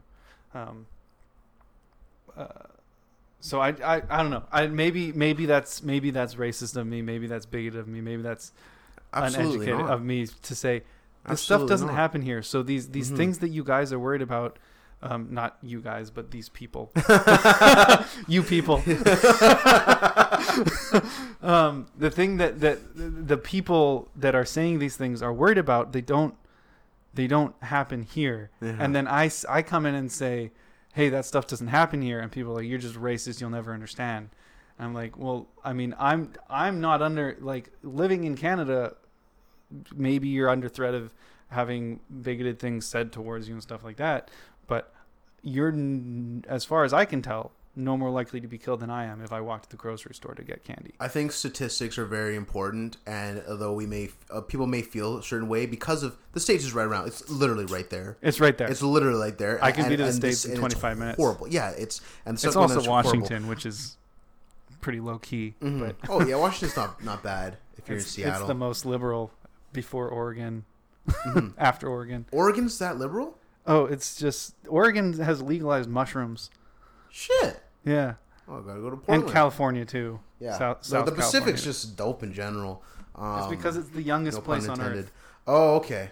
Huh. I did not know that. It's the last place colonized on Earth. Oh, I see. I see what you mean by that. Yeah. I don't know what I was gonna say, but it was gonna be good. It was statistics. I think statistics are important, and I hope people can disattach from the echo chamber that is their news feed, and know that things are good here. I'm not saying it's perfect society, but we're very lucky that Canada is what it is, and I'm so proud to say that I'm Canadian. I am so proud. And like, I think a lot of people hear me say this and they think that I think that racism doesn't exist anymore. And that's not what I think at all. Racism, of course racism exists. And I mean, I think the sad fact is that racism will always exist. Yeah. And for a couple reasons. One, because you look at someone who looks the same as you and someone who looks different than you, and you're just generally going to tend towards someone who looks the same as you. Yep. But also because we're living in these echo chambers where, like, with my friend, I said something that he didn't agree with, and instead of sitting down and talking to me and educating me with what his opinions and what his thoughts are, he unfriended me. Right? He said some shit to me, told me that I was wrong, and then he unfriended me, and that was the end of that conversation. And he wants to live in that echo chamber, because when I went and looked back at that post that he made, there was about 25 people, black and white, saying Black Lives Matter, white people saying I'm going to do better, I'm going to try my best. And again, all these people live in Canada. All these people, well, most of them, as far as I can tell. And I don't know if I'd consider myself an ally. I'm not out there like protesting for black people and what have you, right? But I don't dislike black people. Like, I don't know where I fall on that spectrum, I guess I would say. Like, I'm not like hardcore, like spending all my free time figuring out how to end racism, right? Mm-hmm.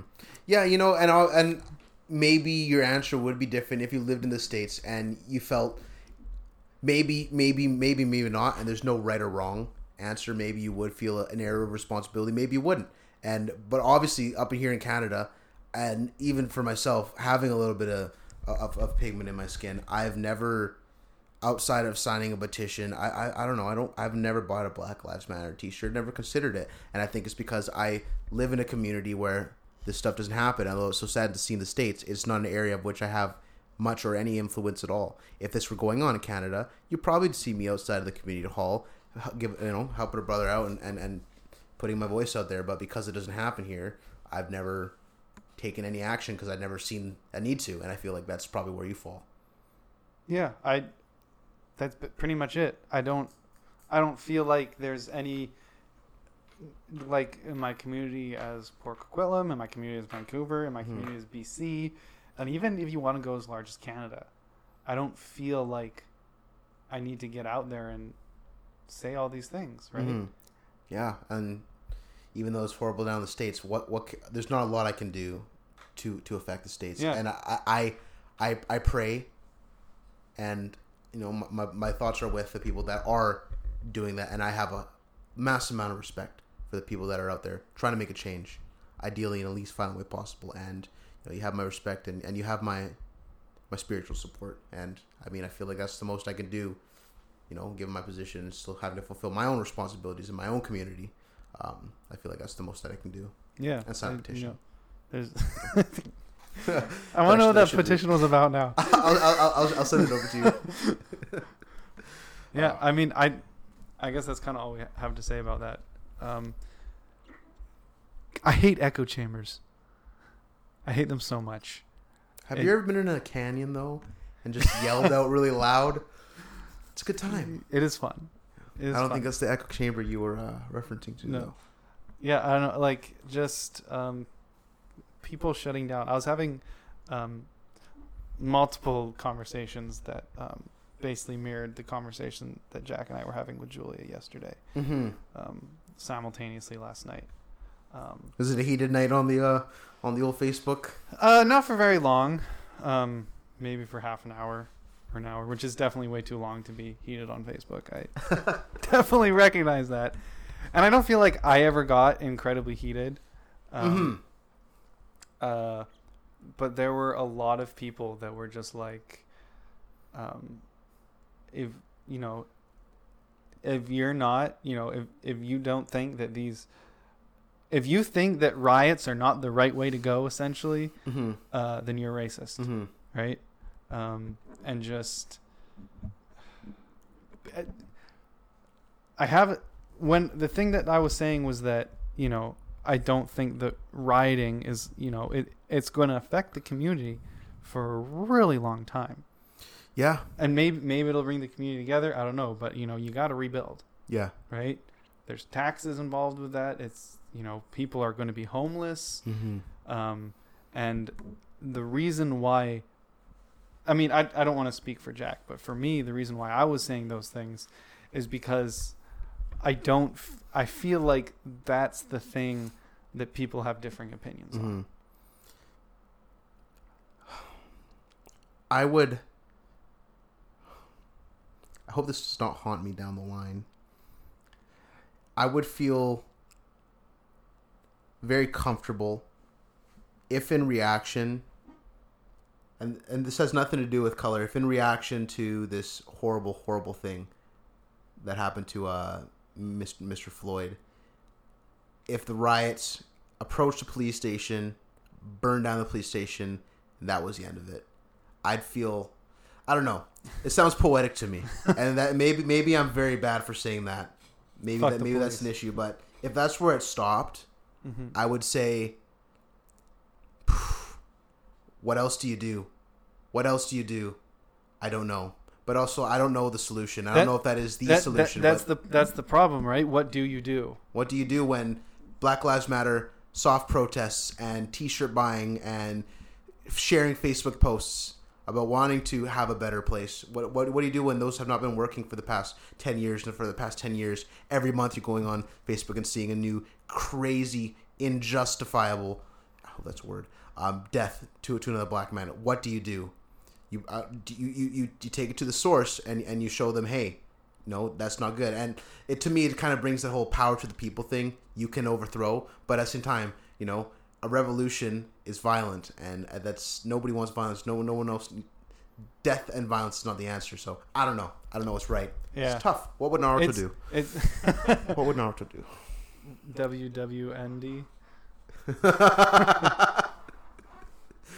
That might be the podcast title right there. I'm gonna write that down. WWND. Proud of that one. I mean, I could name it as something about we discussed the riots or something. Get a whole bunch of hits, but you know what? You do you, man.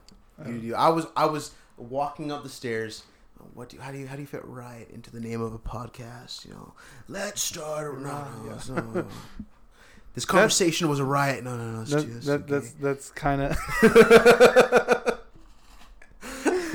that's kind of the song that's been going through my head for the past 24 hours. Oh, I'm sure. Every time there's a riot, when you think of riot and you think, I don't know, any sort of art or music, that's the only song I think. It's the only Let song. the Bodies Hit the Floor, because it's just like madness. It's just so hype. It's number 2. Joe Biden. Did you see? Are you familiar with the dancing funeral memes? No, I'm not. The 4 black guys carrying a coffin. Oh, yeah.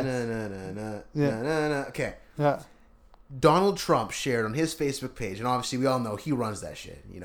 Ain't no PR rep that he got. No, God, he no. runs that shit. He posted, and I mean he reposted a video of Joe Biden saying, "If you ain't for me, you're for Trump. You ain't black." And then that song and the dancing drops, and it's like Joe Biden's name on the coffin, he just crashed his campaign. It's like love him or hate him.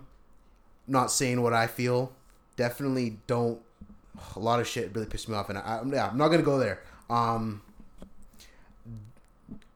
The meme factor and just seeing him harness memes, and just seeing any boomers in general sharing memes. It's a lovely thing. It's a lovely thing, and when you're using what it is? It's adorable. I don't think I've ever heard adorable said for Donald Trump, but I'll take it. Oh, that's cute, Trump. Man, that's so cute. And when you're using memes as a political attack on your opponent, that's golden. Does it get more 2020 than that? I don't know. I mean, it's the only way to reach the young kids. It really is. It really is. Do you think he's going to win again? Okay. I think he's going to smash. I think he will. He will absolutely dominate Joe Biden. I think he's going to win. I think he's going to destroy Joe Biden. He beat Hillary by, even though the popular vote, and that's a little bit of a weird one, he beat Hillary in seats by a decent margin. Yeah. He did very well. I think he will destroy Joe Biden, and I think where he's going to absolutely smash him is the debates. Joe Biden is not well articulate.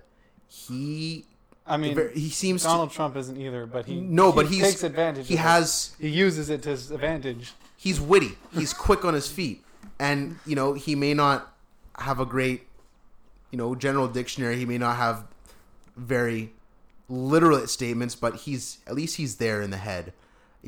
I feel like Joe Biden, and I've seen a lot of videos of him mumbling, losing his words, not knowing what he was talking about 20 seconds ago. And you'll ask him one question and he'll answer a different question. Like, he does not seem like he's fully there. And I've seen a lot of people discussing the fact that, he might have some sort of dementia. And, I'm not saying that's any worse than having Donald Trump in office. But what I'm saying is when they're debating, he is going to get eaten alive because he can get a little emotional and he can also just lose track of what he's talking about. And, when you're up against, pro sales guy, Mr. Donald Trump, he's gonna smash him. I think it's a clear election for Donald. The Democrats Democrats keep shooting themselves in the foot. Yeah, God. They can't. Oh. They keep kicking out the good ones. I loved Andrew Yang. Yeah, he was maybe too ahead of his time, but Andrew Yang just seemed so wholehearted, and his ideas in general were, definitely very left. UBI is crazy. It's just too much of a change for America fast. I think there's very few places that could swing UBI right now. And I don't know if they're mature enough to utilize it properly. I don't know. I don't know how it works. All right. He knows how it works. I don't. I don't remember anything he said. But Andrew Yang seemed like he was my favorite candidate. Well, probably the reason why he got kicked out is because the DNC they make a lot of money from rich people. Mm-hmm. And rich people don't want to be taxed, and you've got to tax the rich people to provide UBI. Yeah. It's hard to believe him being in power for another 4 years. Mm-hmm. The only little bit of like comfort I get out of it is knowing that he can't be voted in again. Mm-hmm. Who knows what he'll try? I wonder what him exiting for the last... I wonder what he will do, or what he will say, or how he will try to influence upcoming elections. I just see presidents, they walk away. They walk away. I feel like will never stop. He will never stop. He will never stop tweeting. He will never stop trying to cause uproar, never stop trying to influence his opinion. Yeah, I mean, you can't go anywhere from the president of the United States. Like, there's no more powerful position that you can be.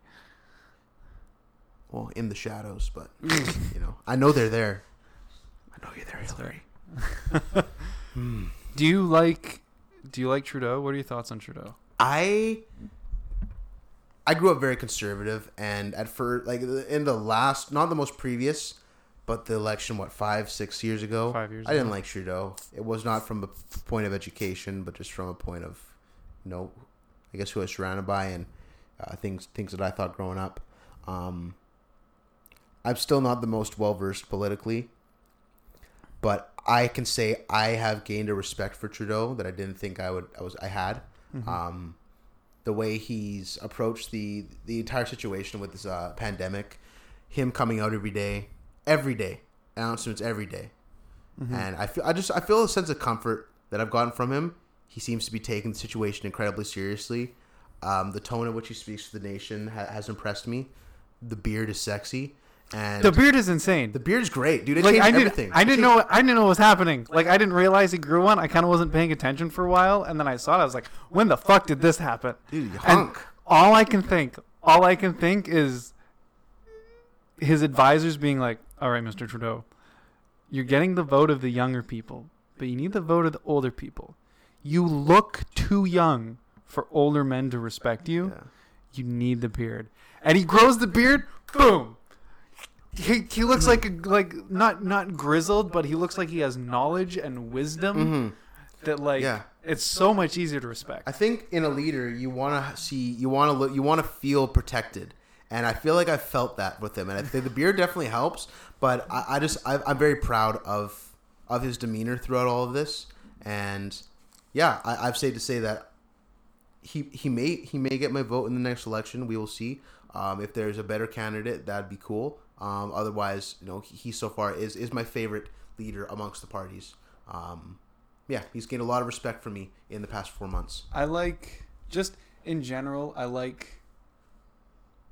kind of have generally liked the liberals because they kind of sit in the middle of the political spectrum. Mm-hmm. They're obviously left. Yeah. Center left. But I like most of his policies. I like the way he respects the environment. Mm-hmm. I like the way he respects scientists. And I like the way he respects numbers and stats. Yeah. And I like that, to me, Trudeau has always seemed like someone who can...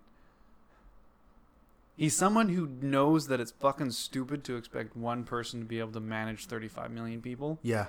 So he listens to his advisors. Yeah. Oh, God. That's such a contrast to... down south. Like, it's such a contrast. It's crazy. I don't know if you really knew what was going on when Harper was in power, with shutting down, silencing scientists, sunsetting, removing funding, taking away natural area protections, protections of lakes and rivers, all opening up the northern BC coast for oil and gas, just like all these things. They're just sad and ridiculous. There's a really good CBC documentary called Silence of the Labs. That's clever. It's pretty good. It's 45 minutes. It's free online. I highly recommend it.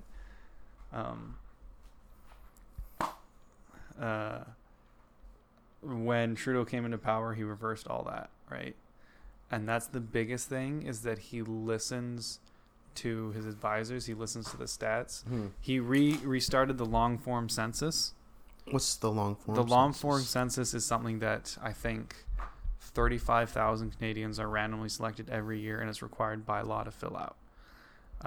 So it's like anything from like, what's your household income? How old are you? Okay. What's your gender? How far do you drive every day? What's important to you? It's just, it's a lot of questions. I think it's like 100 questions, maybe more. And it's required by law that you fill out and send back. And it's just to collect a general slice of what Canadians want and what's important to Canadians. And then you use that to create policy. That's really cool. And one of the things that really pisses me off about the pipeline is the fact that people don't understand that the truth is most Canadians don't care about it. And of the Canadians that do care about it, which fall within the coastal BC communities and Albertans, the majority of them actually want the pipeline. And while I'm kind of both for and against it, I understand the ecological damages, but I also understand the need for it. The fact that people on the coast of BC are running around saying that Trudeau is not listening to us pisses me off. Because the numbers show that more Canadians who actually care want the pipeline. So people say, oh, he's just pandering. Like saying pandering is like, that's what you're supposed to do as a leader. You are an elected representative to represent the wants and needs of the people who voted for you, and that being Canadians, right? And if most Canadians want something, it is your duty to do it. Yep. Right? And a lot of people don't recognize that. And he says that, well, we're going to work towards green energy, but to do that, we need the money that comes from the oil sands. Okay, fair enough. And the best way you can describe that is the light bulb wasn't invented by light bulb light. Yeah. The light bulb was invented by candlelight. The car wasn't invented driving around cars. The car was invented by being pulled around by horses. And the electric car was invented by the guy who had to take his fucking gasoline car to work every day. Yeah. I get it. And if there's a long-term plan, I have a lot of respect for that. I do not have much of an opinion on the pipeline. I am not well educated on the pros and cons and the potential dangers of the pipeline. I trust that the government will make the right decision. My one area of concern is obviously Indigenous land. I don't know how much it crosses. I don't know how invasive it is. I don't know if it's just an empty space that is actually on their land, but they don't use it, but they just, don't want us going through it because, you give an inch, you give a mile, and it could become a further issue. I don't know. So one of the things that was put in place by the Trudeau government is Indigenous reconciliation, and it's called the duty to consult. And every decision you make that has to do around the lands of an Indigenous community, you need them to sign on and confirm it. Didn't the elders or the decision makers of these communities give the go-ahead? Yes. Is that okay? I had remembered hearing this. So the thing is, the reason why all those protests were happening a few months ago, where they're blocking trains and highways and stuff, was because there's elected officials with the communities, and then there's hereditary chiefs. There's elected chiefs and hereditary chiefs. Okay. The elected chiefs signed on to the Northern Gateway pipeline. Also, I should also say that the northern coast is completely shut down. You can't go past a certain point and bring in tankers and oil. It is illegal. And that's something else that Trudeau did as soon as he got into power. Nobody ever talks about that. Mm-hmm. They also never talk about the fact that Trudeau, when he first started his job, 3 pipeline proposals were put on his desk. One was a new pipeline and one was an expansion. He shot down the new ones and said, okay, we'll expand on this one, right? Because if he said no to the all 3 of them, then the Albertans would be pissed. So he has to please the Albertans. But he said yes to the new ones, and all the British Columbians would be pissed. So instead of people being like, oh, you're making both parties happy, people are just like, oh, you're making both parties angry. So now everybody's angry at him, which is dumb. Anyway, the hereditary chiefs, they were like, we don't want this. But the elected chiefs, they signed on. A lot of them were like, this is going to bring jobs into our communities. It's going to be very helpful. And in fact, the elected chief for one of the communities, I think there was 2 main chiefs, or the hereditary chief for one of the community, who was one of the leaders of this whole like protest the pipeline, ran against the individual who was elected. Mm-hmm. Right? The hereditary chief, he ran on the platform that he was going to stop the pipeline. Okay. Whereas the guy who was elected ran on the platform that he was for the pipeline. Okay. So he was voted in on the platform that he was going to be for the pipeline. Yeah. Right? Mm-hmm. I wonder how many people just don't know that angle. Most. It's most. And I feel like so much conversation goes on online and, family dinners and, but how many of these people actually have, and myself included in the lump sum, actually have a well-educated opinion? Very few. And I wish people just had the facts more. But because social media is so bloated and we read headlines and we have not even a surface level understanding of issues. I mean, I don't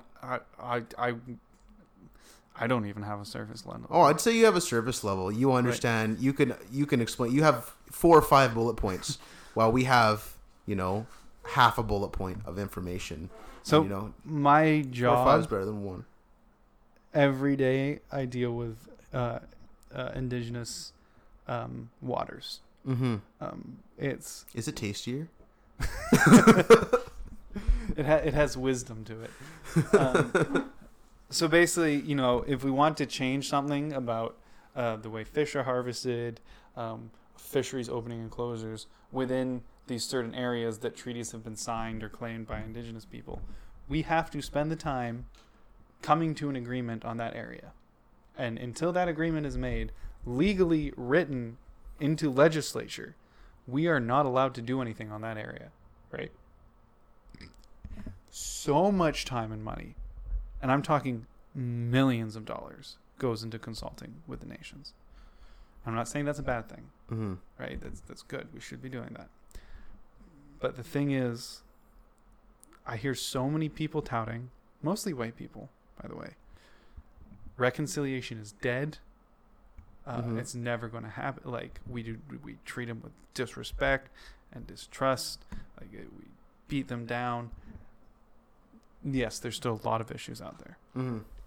But the government spends so much time and so much money trying to do right.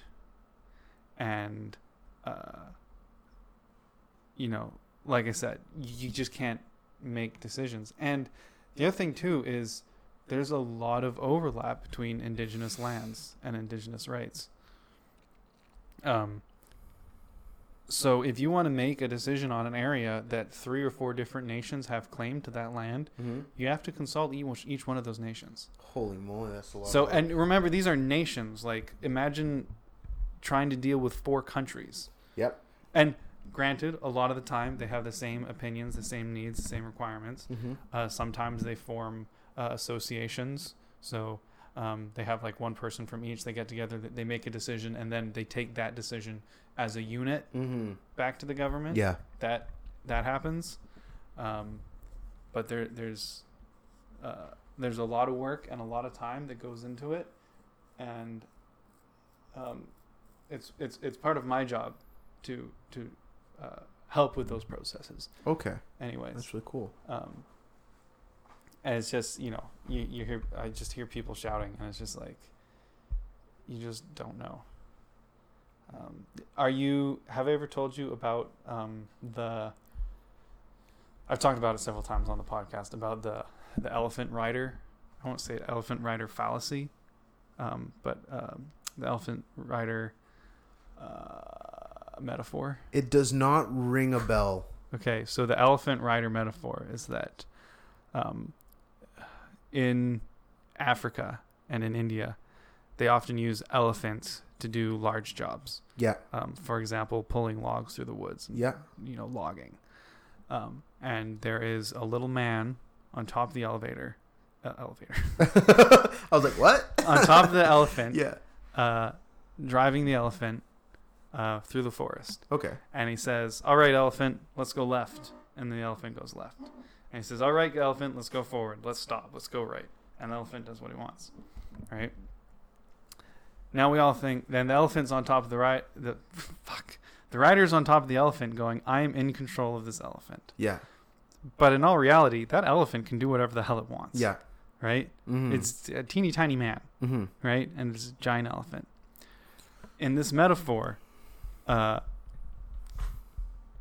elephant, well, I guess the proper metaphor is that the elephant has already made the decision that it's going to do that. Mm-hmm. And the man's just like, okay, yes, and sometimes that maybe the man says go left and the elephant goes right. And then the man goes, okay, yes, that's also acceptable. Mm-hmm. Right? In this metaphor, the elephant is our emotions and our decision making, mm-hmm. and the man is our reasoning. People make decisions and then justify them. Yeah. They rationalize them. Mm-hmm. Right? There's a book that my dad keeps telling me to read, and I haven't read yet, that this comes from. It's called The Righteous Mind. Yeah. The author has been on Joe Rogan a few times. Okay. And it's very much about how people grow up and how people justify, how people have a left-leaning mind and a right-leaning mind, and how they, you know, go through decision making.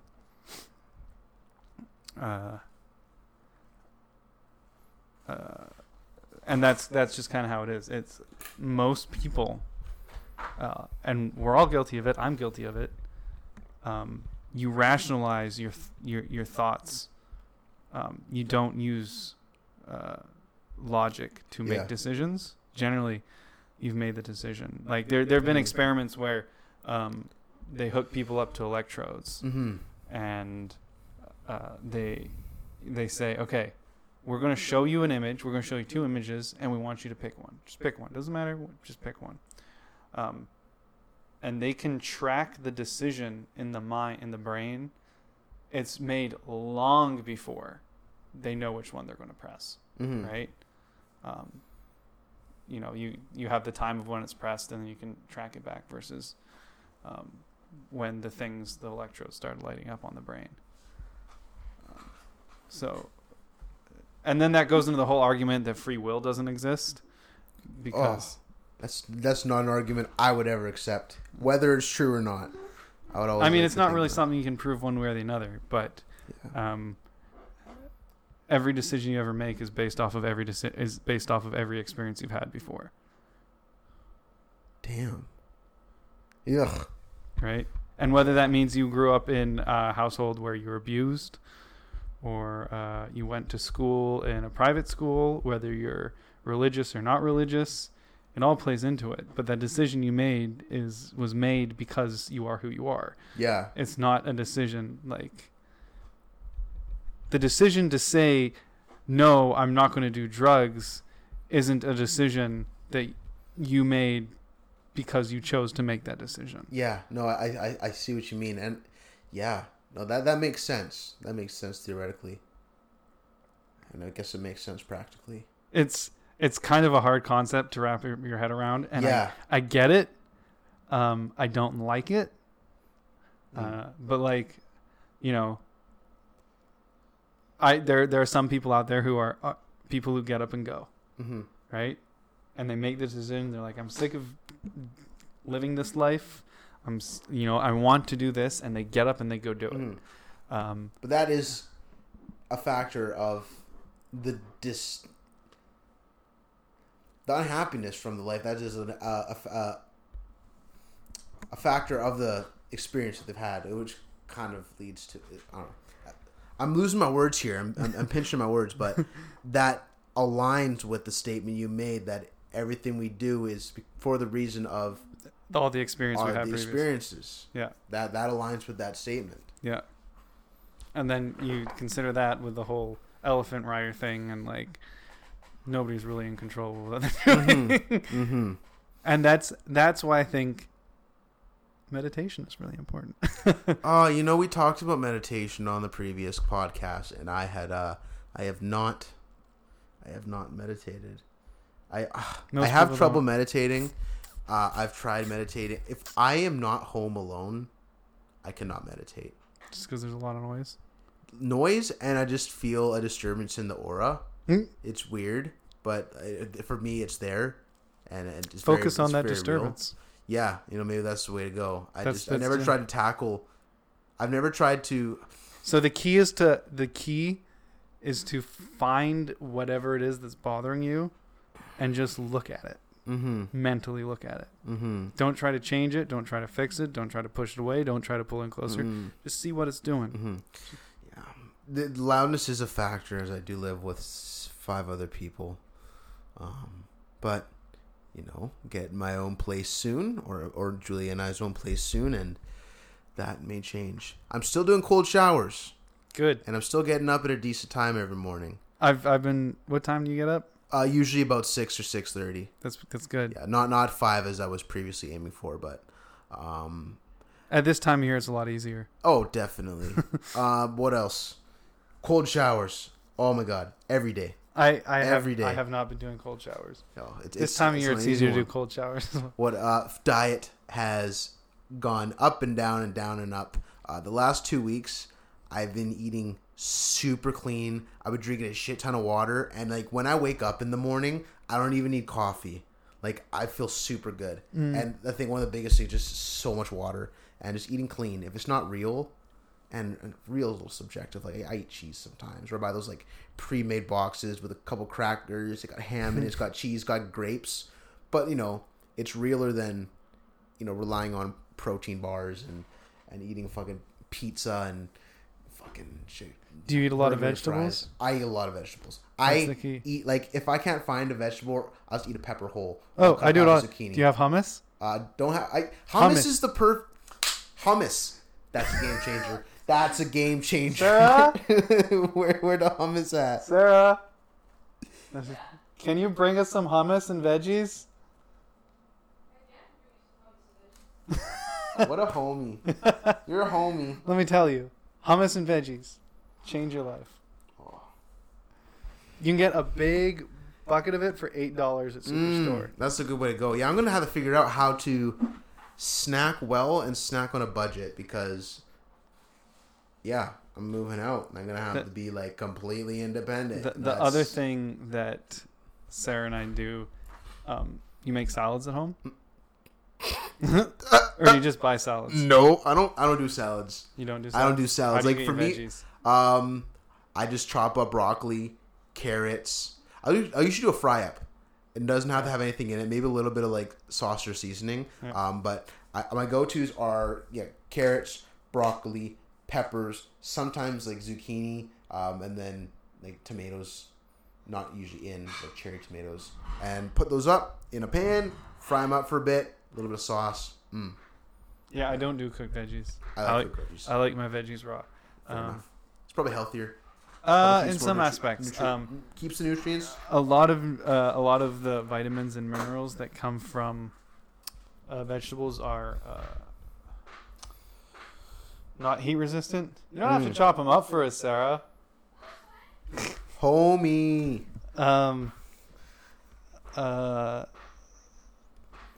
They're not.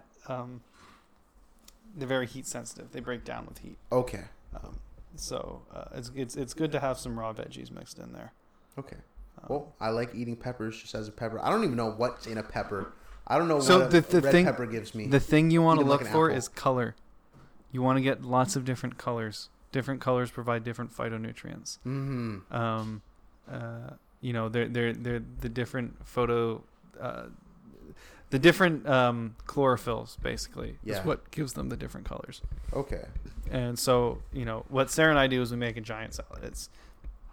You get a head of romaine lettuce, because iceberg lettuce is trash. Romaine lettuce, it has a lot of, it's a leafy green.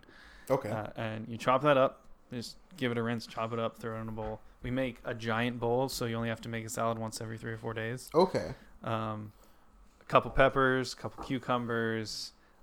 We do a little bit of red cabbage. Mm-hmm. Usually peppers of several different colors, if you can. Tomatoes. Thank you. Did you put Good Spice on it? I saw an ad for Good Spice today. What? Hold on. Uh-oh. What was the spelling? How do you, we created our own spice. We call it Good Spice with a U and an umlaut and a T. I think someone took your idea and is making a lot of money off of it. What is Good Spice? It was like, I saw this ad for it on Instagram today. It was like a repost of a customer's, a testimonial. And he's like, man, this changed being able to lose weight for me because I can eat raw veggies, put this like seasoning on it, and it's like dessert to me. I'm pretty sure it was. That's what Good Spice is. Here, just Yo. before have this cucumber. You guys were like a year too late. Sorry, you guys missed out your $1 million. Have that cucumber with that little bit of seasoning on it.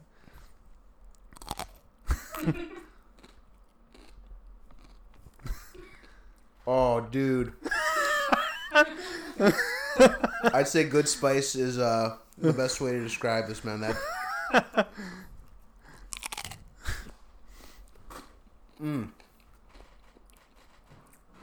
Now, is this like a secret herbs and spices thing you could never share with me, or can you? I'll give it DM to you. me? I'll give it to you off air for sure. I've given it to a friend. So we always put it on our salads. Like we make the salad and when we serve it, we put it on our salads. A little bit of onion, pickle, a can of beans. A can of beans will always add protein. Do it. You can't stop, Sarah. It's so good. It's so good. You better put a little bit of hummus too. Yeah. I'm happy. I'm a happy boy. Yeah, you can eat these instead of like you just slice up some cucumber and sprinkle it as like chips. Oh, dude. Oh, funk yeah. So yeah, we put Good Spice on everything. Salad, anything we cook. Doing a stir fry, Good Spice. Nachos, Good Spice. The eggs, Good Spice. Okay, my girlfriend, she's vegan. She challenges me a lot on eggs. I don't eat them every morning. Maybe two times a week. I'll have them for breakfast. Just get farm raised eggs. Not on the ethics, but the nutrition of eggs. Of course, the ethics are always a conversation, but cholesterol, high cholesterol. No, that's all bullshit. That's what, and obviously I need to do my own research because you're saying one thing, she's saying the other, and like to just give my opinion to somebody without actually trying to find science-based evidence. I know I feel you're about to spill that out on me, the science, but I need to, obviously look into the issue myself. So first of all the nutrients are in the yolk. So people who are eating egg whites and dumping the yolk, you're getting the protein, but you're not getting any of the omega-3s, omega-6s, all the really the good fats, right? Second of all, there's high density. There's HDL and LDL. High density. I don't remember what the third L is, but it's lipoprotein. High density lipoprotein, which is cholesterol. A lipoprotein is a fat connected to a protein molecule, and that's what your cholesterol is, right? And you need cholesterol to survive. Your cell walls, well, not cell walls, cell membranes, are made of. They have cholesterol in them to keep them fluid, because if you don't have them, when you get cold, they freeze. Anyway, high density. It's the low density cholesterol that's dangerous. But to manage low density cholesterol, you need the high density cholesterol, right? If you're only eating things with just low density cholesterol, highly processed meats, processed foods. That's where the problem comes from. Eggs, I believe, are the only food that your body can eat, that your body can digest 100%. If you only ate eggs, you would not poop. I understand. I can, just looking at the structure of an egg, that makes sense to me. It seems like something that would just dissipates in the body. I think it's a healthy thing. And that's when I look at my food. I think of, often when I look at my meals throughout the day and I plan out just what I'm going to eat, I'm like, if I put that all in a, and I don't know if this is like smart way to think of it. If I put that all in a, like jar of acid, how would that process? How would that melt? Like if I'm filling it with bread and crackers, man, that shit's not good. But if I'm filling it with like real food, vegetables, like a nice steak, not a big steak, just a nice cut of steak. Mm-hmm. So like I like it on the smaller side. Just I don't have steak very often. Mm-hmm. I've got a friend that works at Hopcots, and every now and then I get some nice steaks from him. And like maybe once or twice a month, Sarah and I'll have a steak. It just feels so good. I've had the pleasure of meeting Miss Jennifer Hopscott. It was great. Anyway, continue. Real food. Yeah. Real food better than bread. Yeah. That's well, it. I mean, I make my own bread. Have I ever given you my homemade bread? No. Okay, next time I have not gotten your bread yet. Next time you come over, I'll make a fresh batch of bread, and you're gonna have some of my homemade bread. Okay. Well, I mean, so the thing is, you can eat bread. You can eat whole wheat, whole grain foods. One of the things I found with eating veggies, especially if you start with a salad before you eat anything else, is you cannot eat to the pain threshold because the vegetables create like a scaffolding in your stomach. So like when you eat meat and rice and cheese, it just creates a wet cement in your stomach. Mm-hmm. So you hit a point where when your stomach digests, it contracts, right? You have mechanical digestion in your teeth where you chew it up and then you swallow, and that continues to happen in your stomach while it's being chemically digested. Yeah. If you've pumped it full of this wet cement of carbs and protein, there is no space for it to contract. There's nothing left. But because vegetables have cellulose in them and they've got like a structure, there will always be gaps that allows your stomach to compress, right? So that's one of the reasons why you don't feel like you're in incredible pain after eating a whole lot of veggies, because your stomach can still do its thing. But also, yes, it's a fair way to think about things. You put anything in a jar of acid and it will be digested, right? That's just how it is. I just think of I think of my body like I think of a car. Like if you were putting gas into a car and the gas has leaves and a little bit of dirt, a little bit of like water mixed into it, like your car's gonna run, but after 15 years, that car's gonna be having serious issues. Like that car has not been having good fuel going through it. I think your body's the same way. Like you could eat like shit for a couple days, but if you're eating tons of processed stuff, half the words on the labels you can't pronounce, prepackaged stuff, prepackaged food. Like, man, over 60 years, that's going to be detrimental. Oh yeah, and I want to think of my body as a temple and feed it the best possible. That's the thing that a lot of people forget is you are what you eat. You're made of what you eat. And if you're only giving yourself sugar and processed foods, that's what your body's going to become. You can track what type of plant that molecules come from, like a carbon molecule, for example, because certain plants will only incorporate certain isotopes of an atom, right? Do you know what isotope is? Bruh. Okay. Grade 11 science. I don't remember what isotope is. It's very simple. It's very simple. Every atom has a certain number of protons and neutrons, right? Yes. Okay. I remember. And electrons. You don't consider electrons because they don't weigh anything. But protons and neutrons, they have a weight. They have a mass. Yes. So the most common form of carbon is carbon-12. Okay. It has atomic mass of 12. It's got 12 protons, I think. Okay. Something like that. It's not exactly that, but that's all you need to know. An isotope is just it either has more or less neutrons or protons. It just protons, I think. Anyway, it's got a slightly different number of those subatomic particles. Okay. Right? And you can tell by how much they weigh. It's all starting to ring a bell, but yes, no, I do remember. Certain plants only incorporate certain types because they've got different charges, and you need those different charges to go through these biochemical processes. So you can track where the carbon in a human body comes from. And in America, most humans, 50% of their carbon comes from corn. Whether that's corn syrup, corn starch, corn flour. Everything they're eating comes from corn. That's not good. Corn's not a vegetable. Corn's a starch. Corn. What is corn? Corn is a fruit.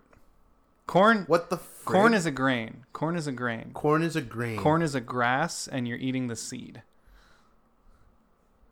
Wow. Yeah. So wait, do you see that make corn? Is that corn's a vegetable? It's no, it's okay. Like the tomato debate. So a fruit is something that has seeds in it. Yes. A pepper is a fruit. A tomato is a fruit. A cucumber is a fruit.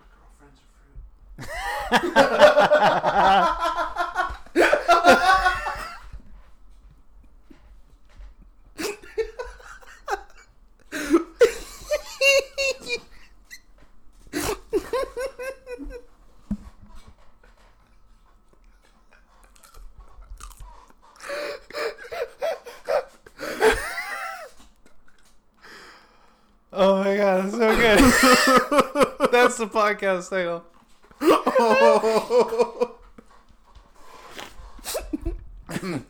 Okay. A vegetable is something that comes from, it's called the vegetal part of the plant. Which is the part of the plant that is non-reproductive. Okay. Celery would be a vegetable. I think broccoli would be a vegetable. And then a grain is a seed. It's just the seed, right? So I think that's what corn would be. Corn would be considered a grain, but it's mostly just sugar. Yeah, we've selectively bred them for so long to just be gross and sweet. Oh, good and sweet.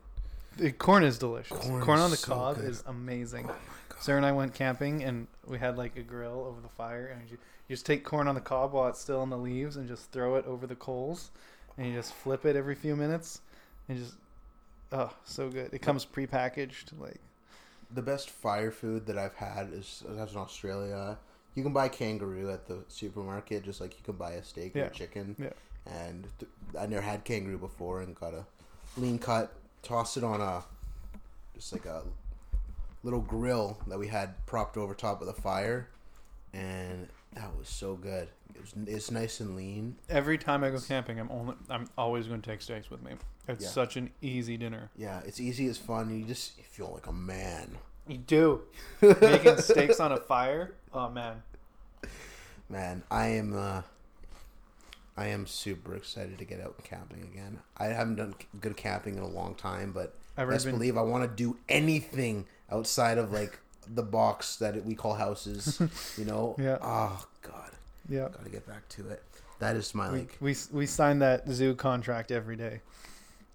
Come home. We live in a box. We have the option to go out. We do. Yeah. Weird. Society's weird. So I guess it's just how we've evolved. But man, like I'll. People can't forget, and I think we get lost in this matrix that we live in. The world is huge. I think of Skyrim, Skyrim map. When you start the map, you have like, when you're 10 minutes in the game, you have like 3 or 4 of the little pins on the map. But after playing Skyrim for like 300 hours, like my little brother, there's pins everywhere. Pins everywhere. I think of the world as that map, right? And within if you only stay in what? So what's the Winterfell? No, that's Game of Thrones. I'm mixing genres here. Anyways, if you only stay in one city, you're only going to have... Whiterun? Whiterun. Thank you. I've never played that game before. If you never played Skyrim? Never played Skyrim. Man, it's like there's a map right there if you want to look at it underneath that silver thing. If you only have explored this one area, you've only explored 5% of the game. You know, the world's a game if you want to look at it that way. And some people will live their whole life, think they've lived their whole life, but you've never explored more than 3%, not even, of what the world has to offer. And that's why travel to me is more important than going to college, because I need to experience different cultures. I need to see the world. And I want to see British Columbia. There's so much in here. BC to see. Yeah. Like, I've already been camping 3 times this year. Lucky. I got a car that is off-road capable, and I've just been going out and camping. It's been great. I spent a few days out in the Kootenays when we were going to go up to 100 Mile House, and we ended up not doing that. Yeah. Camping is amazing. It's good for the soul, man. It's like a good dopamine detox. Like, it's like, we've got a friend who went camping with us, and she does not camp. She's been camping like 2 or 3 times in her life. Mm-hmm. And we had cell reception where we were camping, and the whole time she was on her phone. She had to charge it. We were there for 3 nights, and she had to charge her phone. Yeah. And it's just like, it's not the point. Like, you don't get it. And she's like, I'm going to lose my streaks on my apps. My daily streaks. I can't believe I ever used to. I mean, I do believe it because I was in high school, but I can't believe I used to hold any value. That held value in my life. A Snapchat streak. Yeah. It's crazy to me. And, like, I feel like there's so many people, maybe a majority of people, that will not escape that in their life. Mm-hmm. That is their reality. And to me, it's like, that is not good for the soul. That is not the life that we were meant to live. And this technology has really gripped us very quickly, very suddenly, and we don't know it. So many people don't know it. You hear people, they're depressed, they're full of anxiety, and it's like they spend so much time. And I mean, I've voiced my thoughts on depression, anxiety on this podcast a lot, and I recognize that I come from a place of privilege. I come from like a very well put together household. My parents are very well off. I attribute that largely to the fact that they didn't have kids until they were in their late 30s.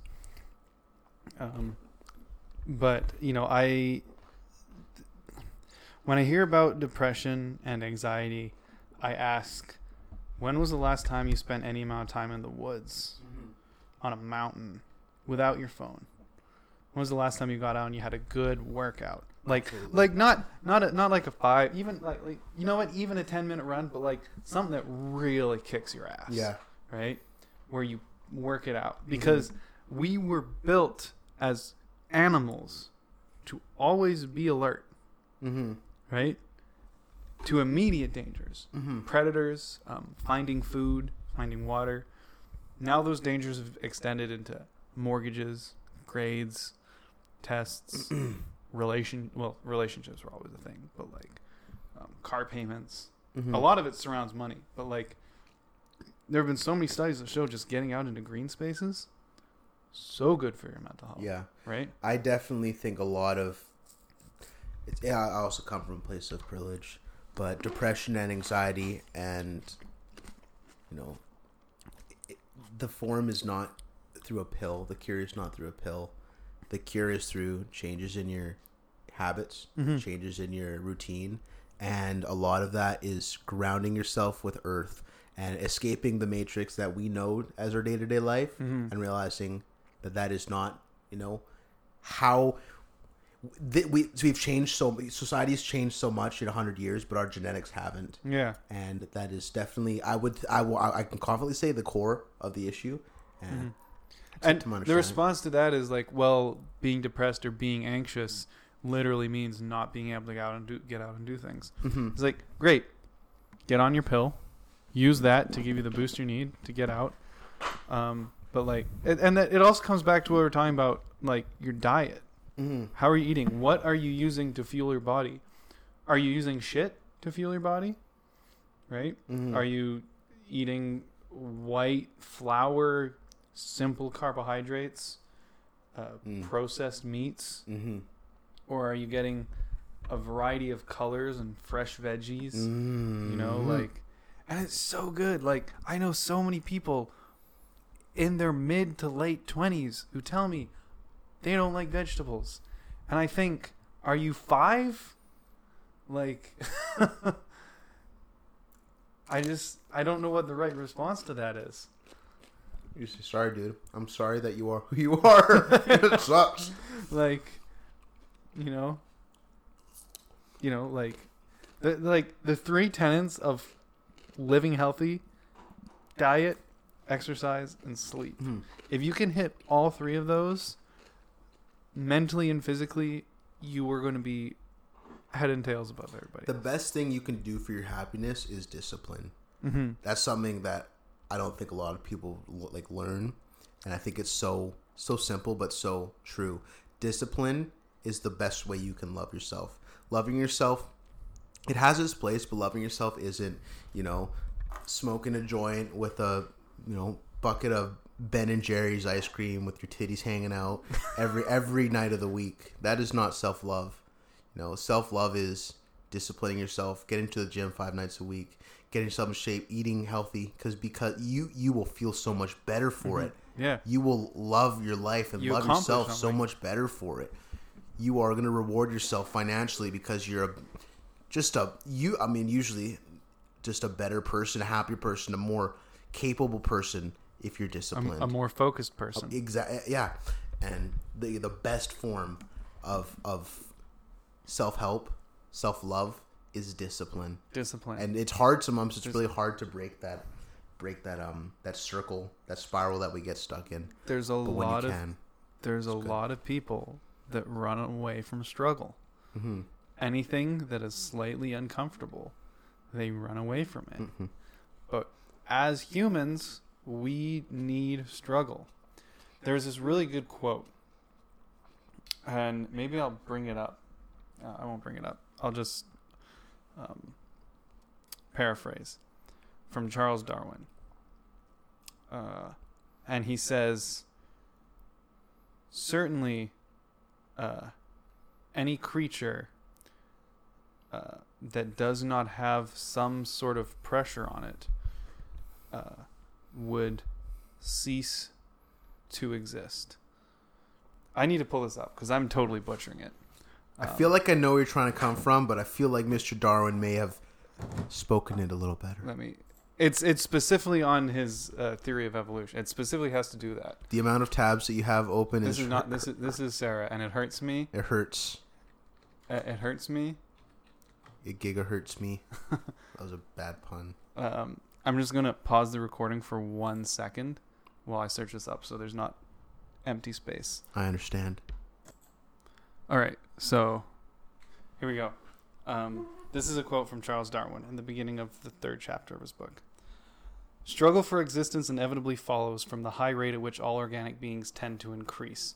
Every being, which during its natural lifetime produces several eggs or seeds, must suffer destruction during some period of its life, and during some season or occasional year, otherwise, on the principle of geometrical increase, its numbers would quickly become so inordinately great that no country could support the product. Hence, as more individuals are produced than can possibly survive, there must be, in every case, a struggle for existence, either one individual with another of the same species, or with individuals of distinct species, or with the physical conditions of life. Mm-hmm. So I'm just going to, because I had time to actually write this down, instead of just saying it on podcast, I'm going to read what I wrote. Yes. Following that up. I find this pretty powerful for reasons other than the world is catching on fire because there's too many of us. If you want to survive, if you want to push ahead of the pack, if you want to succeed, you have to struggle. If that struggle isn't laid bare in front of you, you have to go out and find it. It doesn't matter what it is, and will likely be different for everyone. It could be facing your fear of heights. It could be talking to the person you like. It could be going for a run, climbing a mountain, learning ski, or actually utilizing that gym membership you've been paying for. And if you're not facing struggle, if you're drifting through the day-to-day, taking life as it comes to you, you'll fall out of existence. You'll become another faceless head on your favorite anime and drift into the world of domestication. Like Darwin said, as more individuals are produced than can possibly survive, there must, in every case, be a struggle for existence. That's deep. But I think one thing that I take from that is that if you're not struggling, if you're not pushing, if you're not climbing, if you're not grinding, against a pressure, and pressures can be positive, Yeah. A pressure that's working, that you have to work against, can be a positive thing. But if you're, and I feel a lot of people the people who find the most purpose in life are the happiest, are climbing towards something. Yes. And I feel like that can fall underneath that struggle definition. Mm-hmm. That struggle can be just about anything. Mm-hmm. But if you're not struggling, you're not getting anywhere. Mm-hmm. If you're just floating, you're just another person, right? Mm-hmm. You're not succeeding, mm-hmm. and you cease to exist. Mm-hmm. And that's kind of one of the things that terrifies me the most, is just, which, kind of why I start this podcast, is just kind of being just another person. Mm-hmm. I think, which inevitably everybody will be, just another person. Doesn't matter if you're Elon Musk or Jeff Bezos. You're mm-hmm. still just, at the end of the day, depending on what time scale or geological scale you want to look at, you're just another person. Yeah. And I was talking about this with Sarah the other day. I think there are a lot of people out there who they get their 9-to-5 job, they get comfortable in their apartment or their house, they get those things, and then they don't have anything that they want to chase after anymore. Yeah. They don't have they don't have a goal. They don't have something that is going to be difficult to get anymore. Yeah. Right? They've gone, quote, the American dream, where they can, they can live, basically. Mm-hmm. They can comfortably live. Yeah. And I think that's often when people decide to get married or people decide to have kids. Mm-hmm. I think it's because they're like, well, what do I do now? And instead of, there's this thing I've always wanted to do, instead of that looks cool, it's, guess I'll get married. Mm-hmm. I guess I'll have a kid. Yeah. A kid seems like a thing that'll be hard to do. Yeah. Right? And I think for me, because there's so many things I want to do in life, mm-hmm. the idea of like having a kid or getting married is like, scary isn't the right word, but so unappealing, mm-hmm. right? Because I got so much other shit mm-hmm. on my plate, right? And that's a fine way to feel. And that's I feel the same way, because that cute little shit, that will be my kid, is going to inevitably strip away, or at least put a huge obstacle between me and my dreams, mm-hmm. and me and my goals. And there's room for both in my life. I just need to plan accordingly. Yeah. Yeah. No, it's... But that is a challenge I'm very excited for. Parenting. I am very excited to start a family. It's not something I want to do anytime soon, but I go through waves. Very excited for that phase of my life. I go through... Well, like, I'm getting to be... I mean, Sarah's in her late 20s now. Mm-hmm. I'm almost in my late 20s. Mm-hmm. It's getting to the age where, like, if our friends have babies, it's like, yeah, that sounds like the right age to have a kid, mm-hmm. right?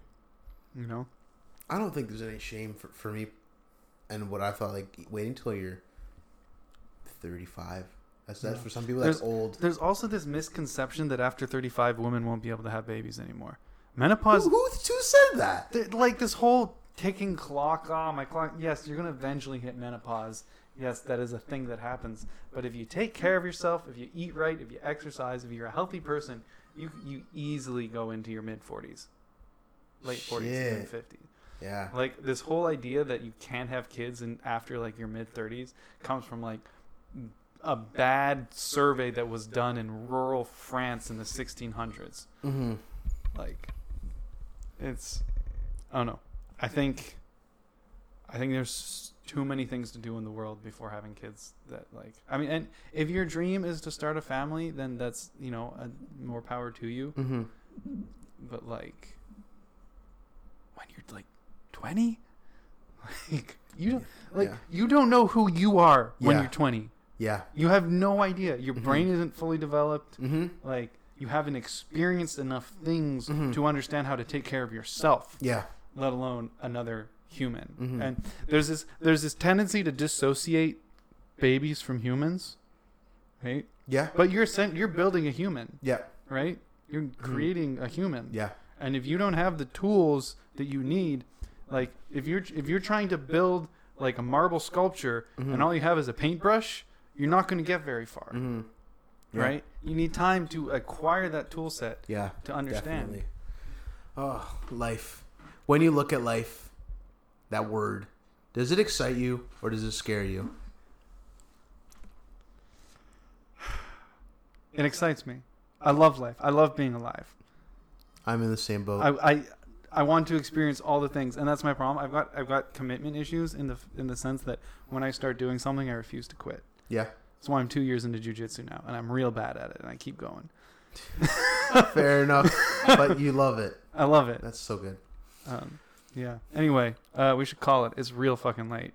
Man, I've thoroughly enjoyed this conversation. I'm so glad that this is the night that I had. Sure beats another night of freaking Fortnite. Thanks again for having me. Handshake is assumed, yes. Social distancing and all. Thank you for coming. To the tens of viewers out there, I hope you're having a great day. Yeah. Thanks everybody for listening. Thanks for joining me, Dionte. Yeah. It's always a pleasure. Always. We always have fantastic discussions. I'm glad you could come here. Did you have any other notes in your notebook that you wanted to quickly? Now we cover that in the first 15. Okay. I'm glad you could come in these trying times and express your opinions and sit down and talk with me, even though they may have differed from each other. I think we were fairly similar on this. Oh, I think we're fairly similar, and even if there are ever issues we disagree, we disagree the right way. And we talk about it. Like gentlemen. I want you to apologize to Julia for me for. Well, she'll have her listen. You'll get your message. Does she listen to these when you're on? She'll listen to this one. Yeah. You're gonna be like, you gotta listen to this one. Oh yeah. The audio's all there this time. It's all there this time. All right. It better be. Thanks for listening, everybody. Thanks for joining me, Dionte. Yeah, man. And actually, this time we kind of had a little bit of a supportive. What's the word I'm looking for? We actually talked about not wasting your days. We talked about going out there and getting after it. The struggle. So this was a good time, man. So, as always, and as we finish on this time, stop wasting those days.